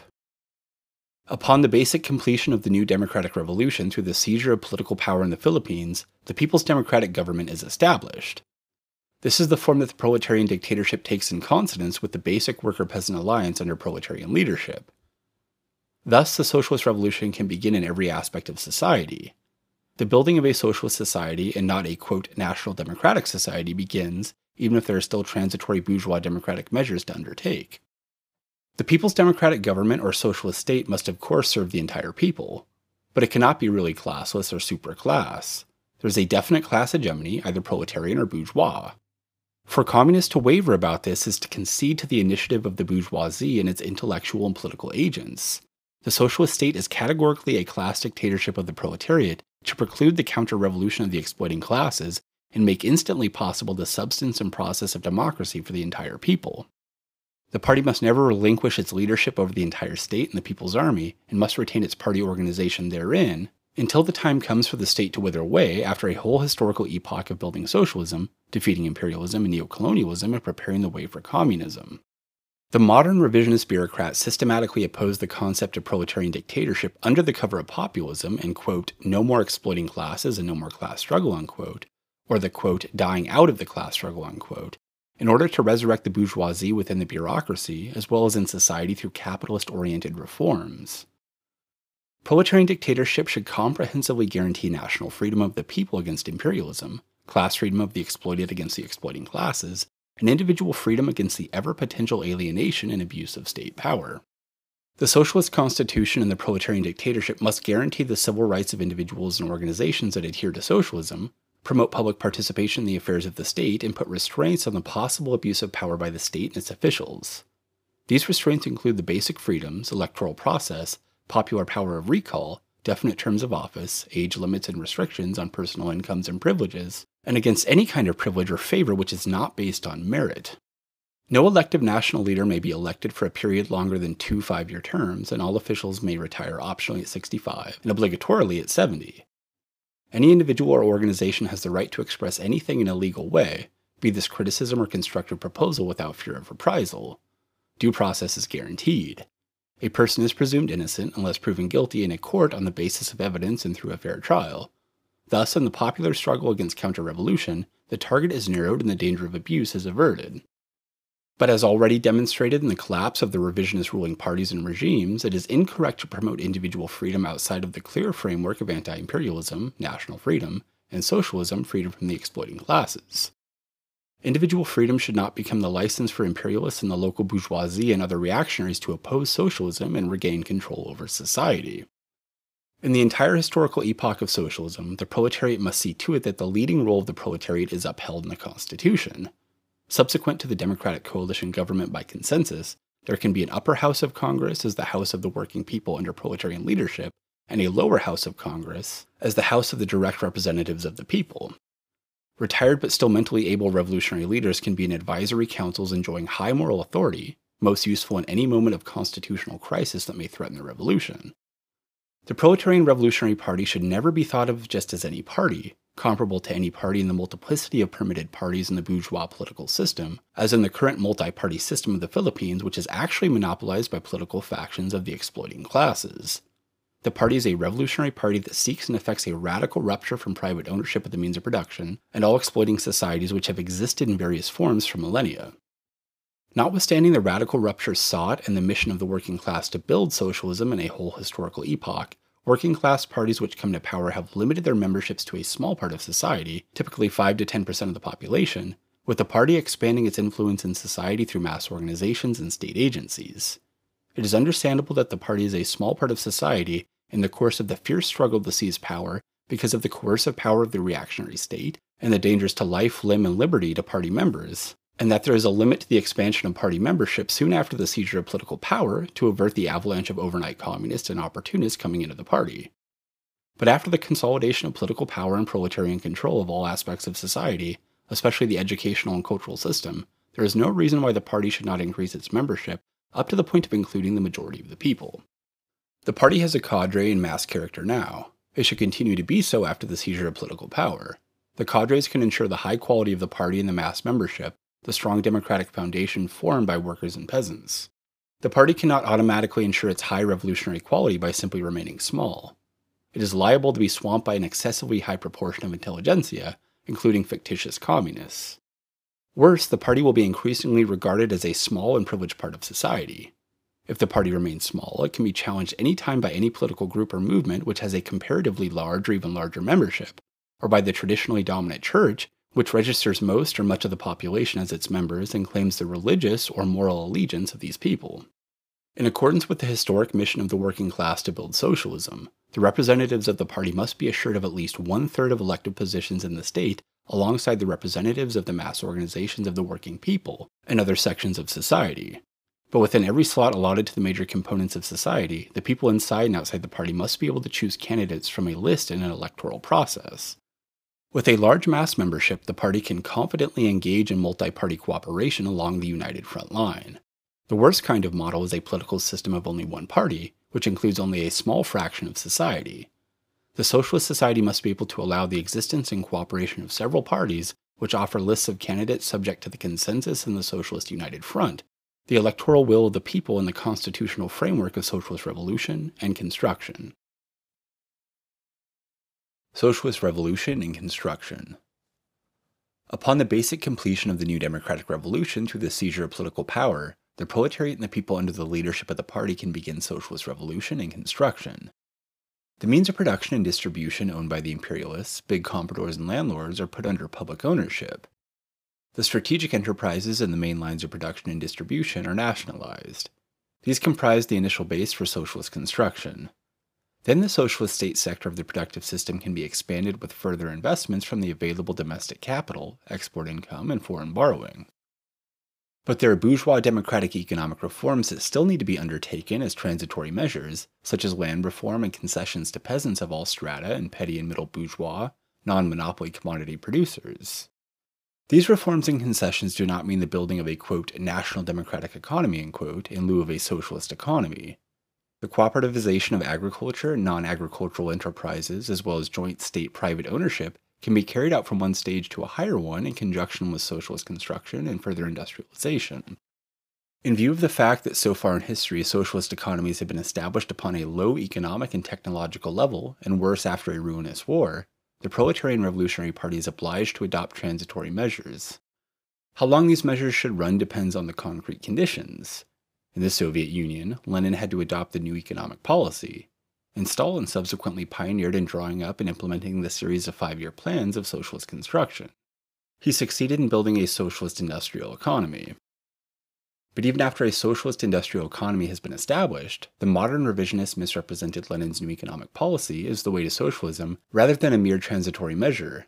Thus Khrushchev, Brezhnev, and Gorbachev made this misrepresentation by using the name of Lenin against Lenin. They justified the retrogression of capitalist-oriented reforms by counterposing Lenin's transitional policy to Stalin's program to build publicly owned heavy and basic industries and collectivize agriculture in a planned way.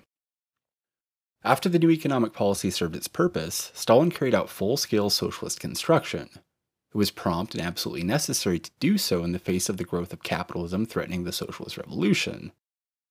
Anti-socialist critics decry overinvestment in heavy and basic industries, the suppression of the rebellious rich peasants, and the exploitation of the peasantry. But they fail to mention that the hard work, the struggle against the counter-revolutionaries, and the sacrifice resulted in the raising of production and standard of living, the mechanization of agriculture, and the expansion of urban life in so short a period of time. If Bukharin had his way and prolonged the NEP, the Soviet Union would have generated an uncontrollable bourgeoisie and a widespread rich peasantry to overpower the proletariat, would have had less economic well-being and less defense capability, would have been an easier prey to Hitler, and would have been attacked earlier by Nazi Germany. After World War II, China under the leadership of Mao Zedong and the Communist Party of China was able to demonstrate that there could be a well-balanced growth of agriculture as the foundation of the economy, heavy industry as the leading factor, and light industry as the bridging factor between the first two. The line of Mao was to provide as quickly as possible the producer and consumer goods for the people, especially the peasant masses. But even Mao was unfairly accused by modern revisionists of industrial overinvestment and premature cooperativization. At any rate, the Chinese example under the leadership of Mao bettered the Soviet example under the leadership of Stalin in well-balanced development in a poor country engaged in socialist construction. The theory and practice of scientific socialism, therefore, is ever developing. All modern revisionists are carried away by the theory of productive forces and economism. They prate about the law of value, but at the same time they obscure the critical Marxist theory of surplus value and the creative line of using what is otherwise private profit as social profit, and of converting what is otherwise an anarchic yet monopolistic production for private profit into a system of planned production for use and for the benefit of the entire society. Marxists have always agreed with Adam Smith and his followers that the value of a commodity is equivalent to the average socially necessary labor time if the exchange value price is realized in the market. In the socialist system, there is a system of wage differentials paid according to quantity and quality of work done. Within the system of public ownership of the means of production and economic planning, the new value created is allocated for the wages fund for consumption, economic reinvestment, not only to cover depreciation, but also expansion of production, general welfare, education, health, infrastructure, etc., administration, and national defense. Aside from the wage system with differentials, which corresponds to the system of commodity values, the commodities produced incorporate inputs which are bought from other parts of the domestic or world market at certain prices, and which are taken into account in the market price of the commodities. Price comparisons can also be made with similar commodities produced abroad. The socialist system of production has proven to be effective in creating full employment, attaining high rates of economic growth, responding to the basic needs of the people, and providing social services until a new bourgeoisie starts to appropriate an increasing part of the surplus product and develops a taste for high-grade consumer goods, which it first acquires through institutional buying from abroad.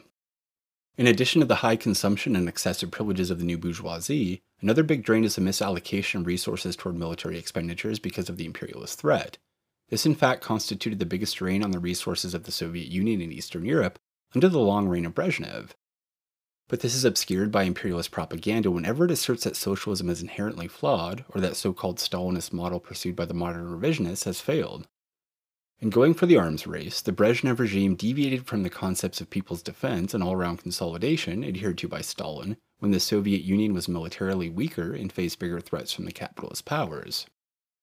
The fact is that the socialist economies progressed for a certain number of decades, and it would take another number of decades for the modern revisionists to make these economies retrogress into capitalism under such bourgeois notions as stimulating production and improving the quality of production through private enterprise and the free market. The adoption of capitalist-oriented reforms to, quote, supplement, unquote, and, quote, assist, unquote, socialist economic development is thereby wrongly rationalized. But the bourgeoisie, the corrupt bureaucrats, and rich peasants are recreated and generated to undermine and destroy socialism from within. After a certain period of liberalization of the economy, the bourgeois forces can demand further privatization and marketization more vigorously, and ultimately claim political power as in Eastern Europe and Soviet Union.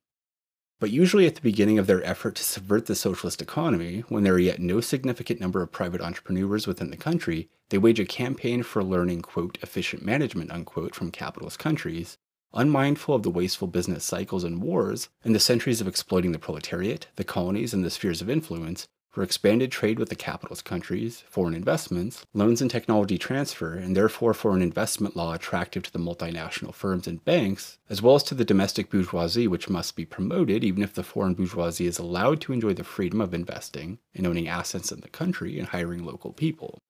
Without having to breach or abandon basic socialist principles and without having to enlarge domestic and foreign private ownership of the means of production, it is possible to use wage differentials and bonuses as incentives for raising the quantity and quality of goods according to reliable and accurate information on productive capacity and consumer demand and according to the resultant economic plan, and then to proceed to produce non-basic goods for improving the standard of living, to build one generation of better housing after another as a lifetime incentive, and to decentralize economic activities with better results. The production of both basic and non-basic consumer goods are complementary and interactive. When basic needs are satisfied and private savings mount, the people start looking for things to spend on in order to improve or make their lives more interesting. Some high-grade consumer goods can be locally produced. Others can be imported without prejudicing the priority given to the development of the entire economy in the importation of essential producer and consumer goods. In the case of the Soviet Union, before there could be a Gorbachev, there was the prolonged period of Brezhnev in which the new bourgeoisie developed domestically and resources were wasted in the arms race and in the costly commitments abroad under the theory of defending the Soviet Union by developing the strategic offense capability and by being able to wage wars abroad. We have seen that the concept of people's defense or people's war against an aggressor, within the people's self-reliant capabilities, within their own national borders, and without undermining the growth of socialist economy, still constitutes the correct policy. The Soviet Corps of Research Scientists, Engineers, and Technologists was the largest in the world. They made great advances in basic research, experiments, and prototyping, but only those advances suitable to the high technology requirements of the arms race were used in a big way. And because of the disorientation and some false sense of economy and civil production, old and outmoded equipment tended to be kept and reproduced so that this exceedingly important area of the economy was deprived of the benefits of high technology. In a socialist economy, the planners must adopt a reasonable measure for depreciation of productive equipment, durable consumer goods, and infrastructures, so that there is room for innovation and enlivening of production. It is not true that there has to be competition among capitalists in order to generate new and better products. The Soviet Union was able to keep on raising its military and space technology in a planned way. In carrying out socialist construction after the transitory period of reviving the economy from the ravages of war and completing the bourgeois democratic reforms, we shall uphold the principle of instituting the socialist relations of production to liberate the productive forces and promote their growth. And after having advanced along the socialist line and gone beyond certain transitory measures, we shall never retrogress to the revisionist line of using capitalist-oriented reforms to push socialism forward. The Cultural Revolution. In continuing the revolution, combating revisionism and other counter-revolutionary forces, and preventing the restoration of capitalism in socialist society, the Cultural Revolution must be carried out coextensively and interactively with the political and socio-economic revolution. If we are to avoid the errors which caused the failure of the great proletarian Cultural Revolution in China, we must grasp that the Cultural Revolution is a persuasive democratic process with Marxist-Leninist theory in the lead, carried out along the general line of the people's revolutionary struggle, that the process is a protracted one, and so many times more protracted than either the People's War or socialist economic construction, and should not be rushed in order not to be persecutory, and that to preempt anarchy institutions like the party, the state, the people's organizations, the educational system, the mass media, and so on, should take on responsibility for leadership over the cultural mass movement, with due process rigorously followed and the rights of the individuals and groups respected. The Cultural Revolution is an important process for keeping high the proletarian revolutionary consciousness and the spirit of selflessness in service to the people. As one generation after another draws away from the accomplished process of seizing political power from the reactionaries and their heroic efforts to establish a socialist society, those who are in the bureaucracy of the ruling party, the state, and even in the mass organizations can degenerate into a new bourgeoisie and adopt modern revisionism and other retrograde ideas and policies.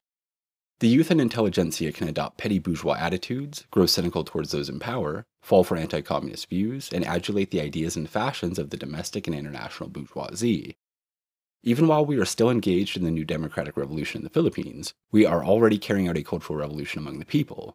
We are promoting a cultural revolution with a national, democratic, and scientific character. At the core of this revolutionary mass phenomenon are proletarian revolutionary cadres guided by the theory of Marxism-Leninism. Our cultural revolution of a new democratic type is distinct from, and yet continuous with, the socialist cultural revolution.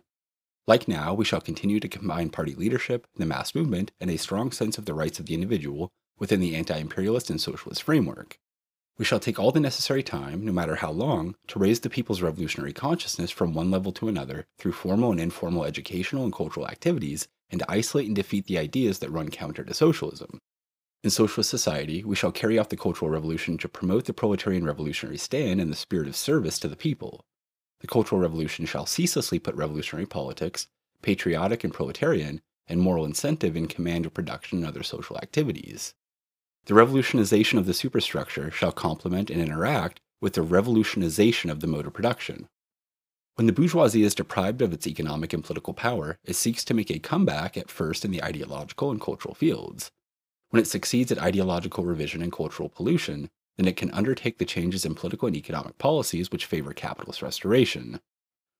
The bourgeoisie is most effective when it can work through unremolded and degenerate elements within the state and the ruling party.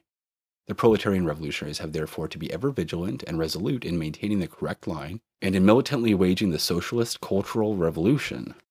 The main contradiction in socialist society is the one between the proletariat and the bourgeoisie. The old bourgeois class and the landlord class are easy to identify, and the people are vigilant towards them. So the members of these defeated classes would rather encourage the intelligentsia and the bureaucracy to start adopting the petty bourgeois mode of thinking and behavior. On the basis of this, the bourgeoisie can regain lost ground, especially in the ideological and cultural fields. When the proletariat loses the fight in these fields, the already pronounced bourgeois revisionists can push the anti-proletarian change of political and economic policies under the guise of transcending classes and class struggle. By that time, the bourgeoisie shall have been well on its way to reimposing itself on the proletariat and the people and restoring capitalism. The restoration of capitalism in the Soviet Union and Eastern Europe proves that the victory of socialism is not irreversible in the era of imperialism and proletarian revolution. All proletarian revolutionaries can learn important lessons from the way the bourgeoisie has come on top of the proletariat in the Soviet Union and Eastern Europe through peaceful evolution from within the state and the party, and by using the state against the party, particularly the dwindling proletarian revolutionaries in the party. In building socialism as the long-term preparation for communism, we shall strive to reduce the gap and solve the contradictions between the proletariat and the peasantry, between mental and physical labor, and between urban and rural life. We shall do so by mustering the capabilities of the proletariat and the rest of the people, utilizing science and technology, and fostering a socialist civilization. We owe to Mao the theory of continuing revolution, combating modern revisionism, and preventing capitalist restoration in socialist society, and the application of this theory in the Great Proletarian Cultural Revolution, which succeeded for a number of years until the heirs accumulated and resulted in a rightist backlash. If the positive aspects are upheld and the negative aspects are corrected, then Mao's theory and practice of the Cultural Revolution can be the treasury of knowledge on the basic principles and methods for continuing the revolution in socialist society. The theoretical work on the Cultural Revolution is a wide and open field for study. The failure of a revolution is never the permanent end of it. The Paris Commune of 1871 succeeded briefly and failed, but the theory of class struggle and proletarian dictatorship was never invalidated. After 46 years, the Great October Socialist Revolution triumphed. Then, the forces of fascism wiped out the working class parties in many European countries and eventually invaded the Soviet Union. But soon after World War II, several socialist countries arose in Eastern Europe and Asia.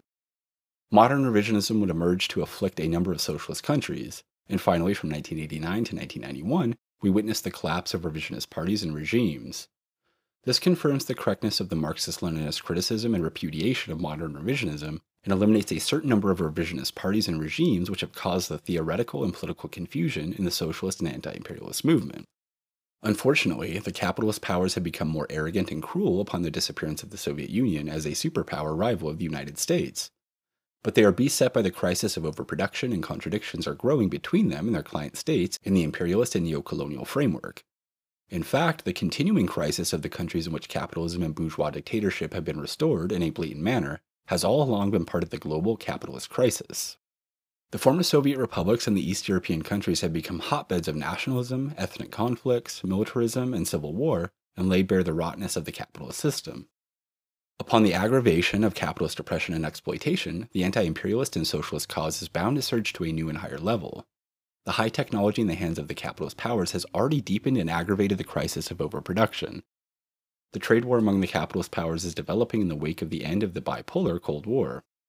The United States is disturbing the balance among the capitalist powers as it seeks to revive its productive capacity, expand its trade, and solve its huge deficit and debt problems in an environment where the other capitalist powers are holding tightly on to their productive and trade advantages, and all neo-colonial client states, except a few earners of export surplus due to U.S. market accommodations in the South and East, are long depressed and find no relief from deficits, debt problem, and austerity measures.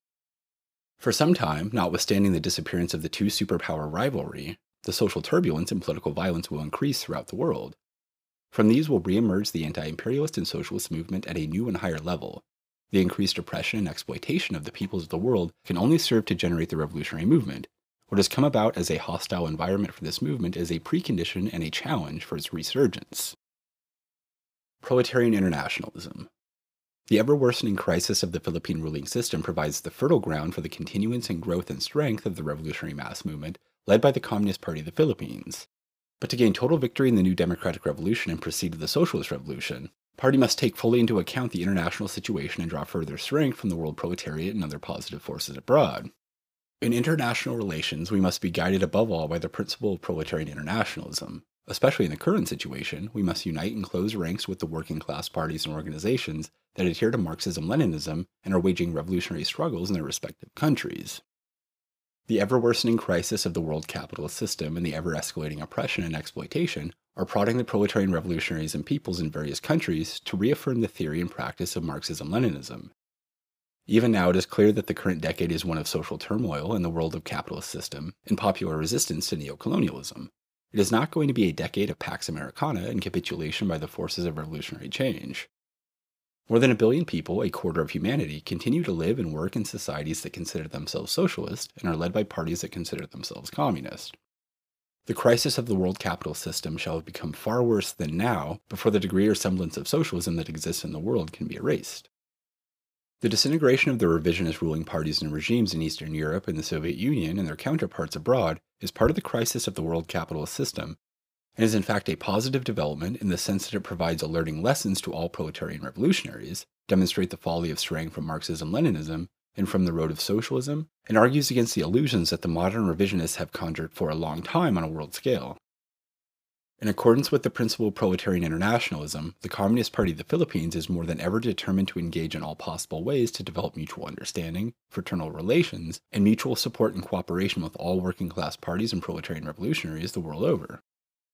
The party is grateful to all fraternal proletarian parties for the moral and concrete support that they extend to the resolute revolutionary struggle of the Filipino people, and for recognizing the party as one of the advanced detachments of the world proletariat, which can contribute to the re-strengthening of the world's socialist and anti-imperialist movement in theory and practice.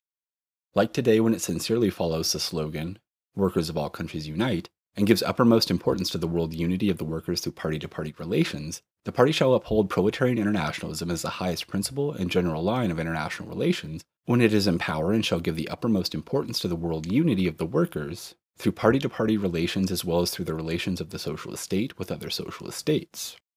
Fidelity to proletarian internationalism is a necessary measure of whether a party is Marxist-Leninist or not, and whether a state is socialist or not. It is aimed at creating the world conditions for socialism to prevail over capitalism, for the working class to defeat the bourgeoisie and all reaction, and paving the way for communism, and therefore at realizing the mutual support and cooperation of all proletarian revolutionary forces without any party or state infringing on the independence and equality of others. We have seen parties and states that start out as proletarian revolutionary, but later degenerate and become revisionist and relate with other parties and states only as these become subservient and become their foreign policy tools. They subordinate the principle of proletarian internationalism to diplomatic and economic relations with bourgeois states. They stop mentioning proletarian internationalism as if it were a dirty phrase, as cosmopolitan relations with transnational corporations and banks gain the uppermost importance. Learning lessons from recent history, the Communist Party of the Philippines has resolved that in the future the foreign policy of the new Philippines shall encompass relations with other socialist states, with working class parties, with peoples and revolutionary movements, and with states, irrespective of ideology or social system, under the guidance of proletarian internationalism, in basic correspondence to the socialist character of the state and the proletarian revolutionary character of the ruling party. The party is confident that the ever-worsening crisis of the world capitalist system and the resurgence of the socialist and anti-imperialist movement will create the global conditions favorable for their winning total victory in the new democratic revolution and for establishing a socialist society that requires the proletarian party and state to practice proletarian internationalism at a new and higher level.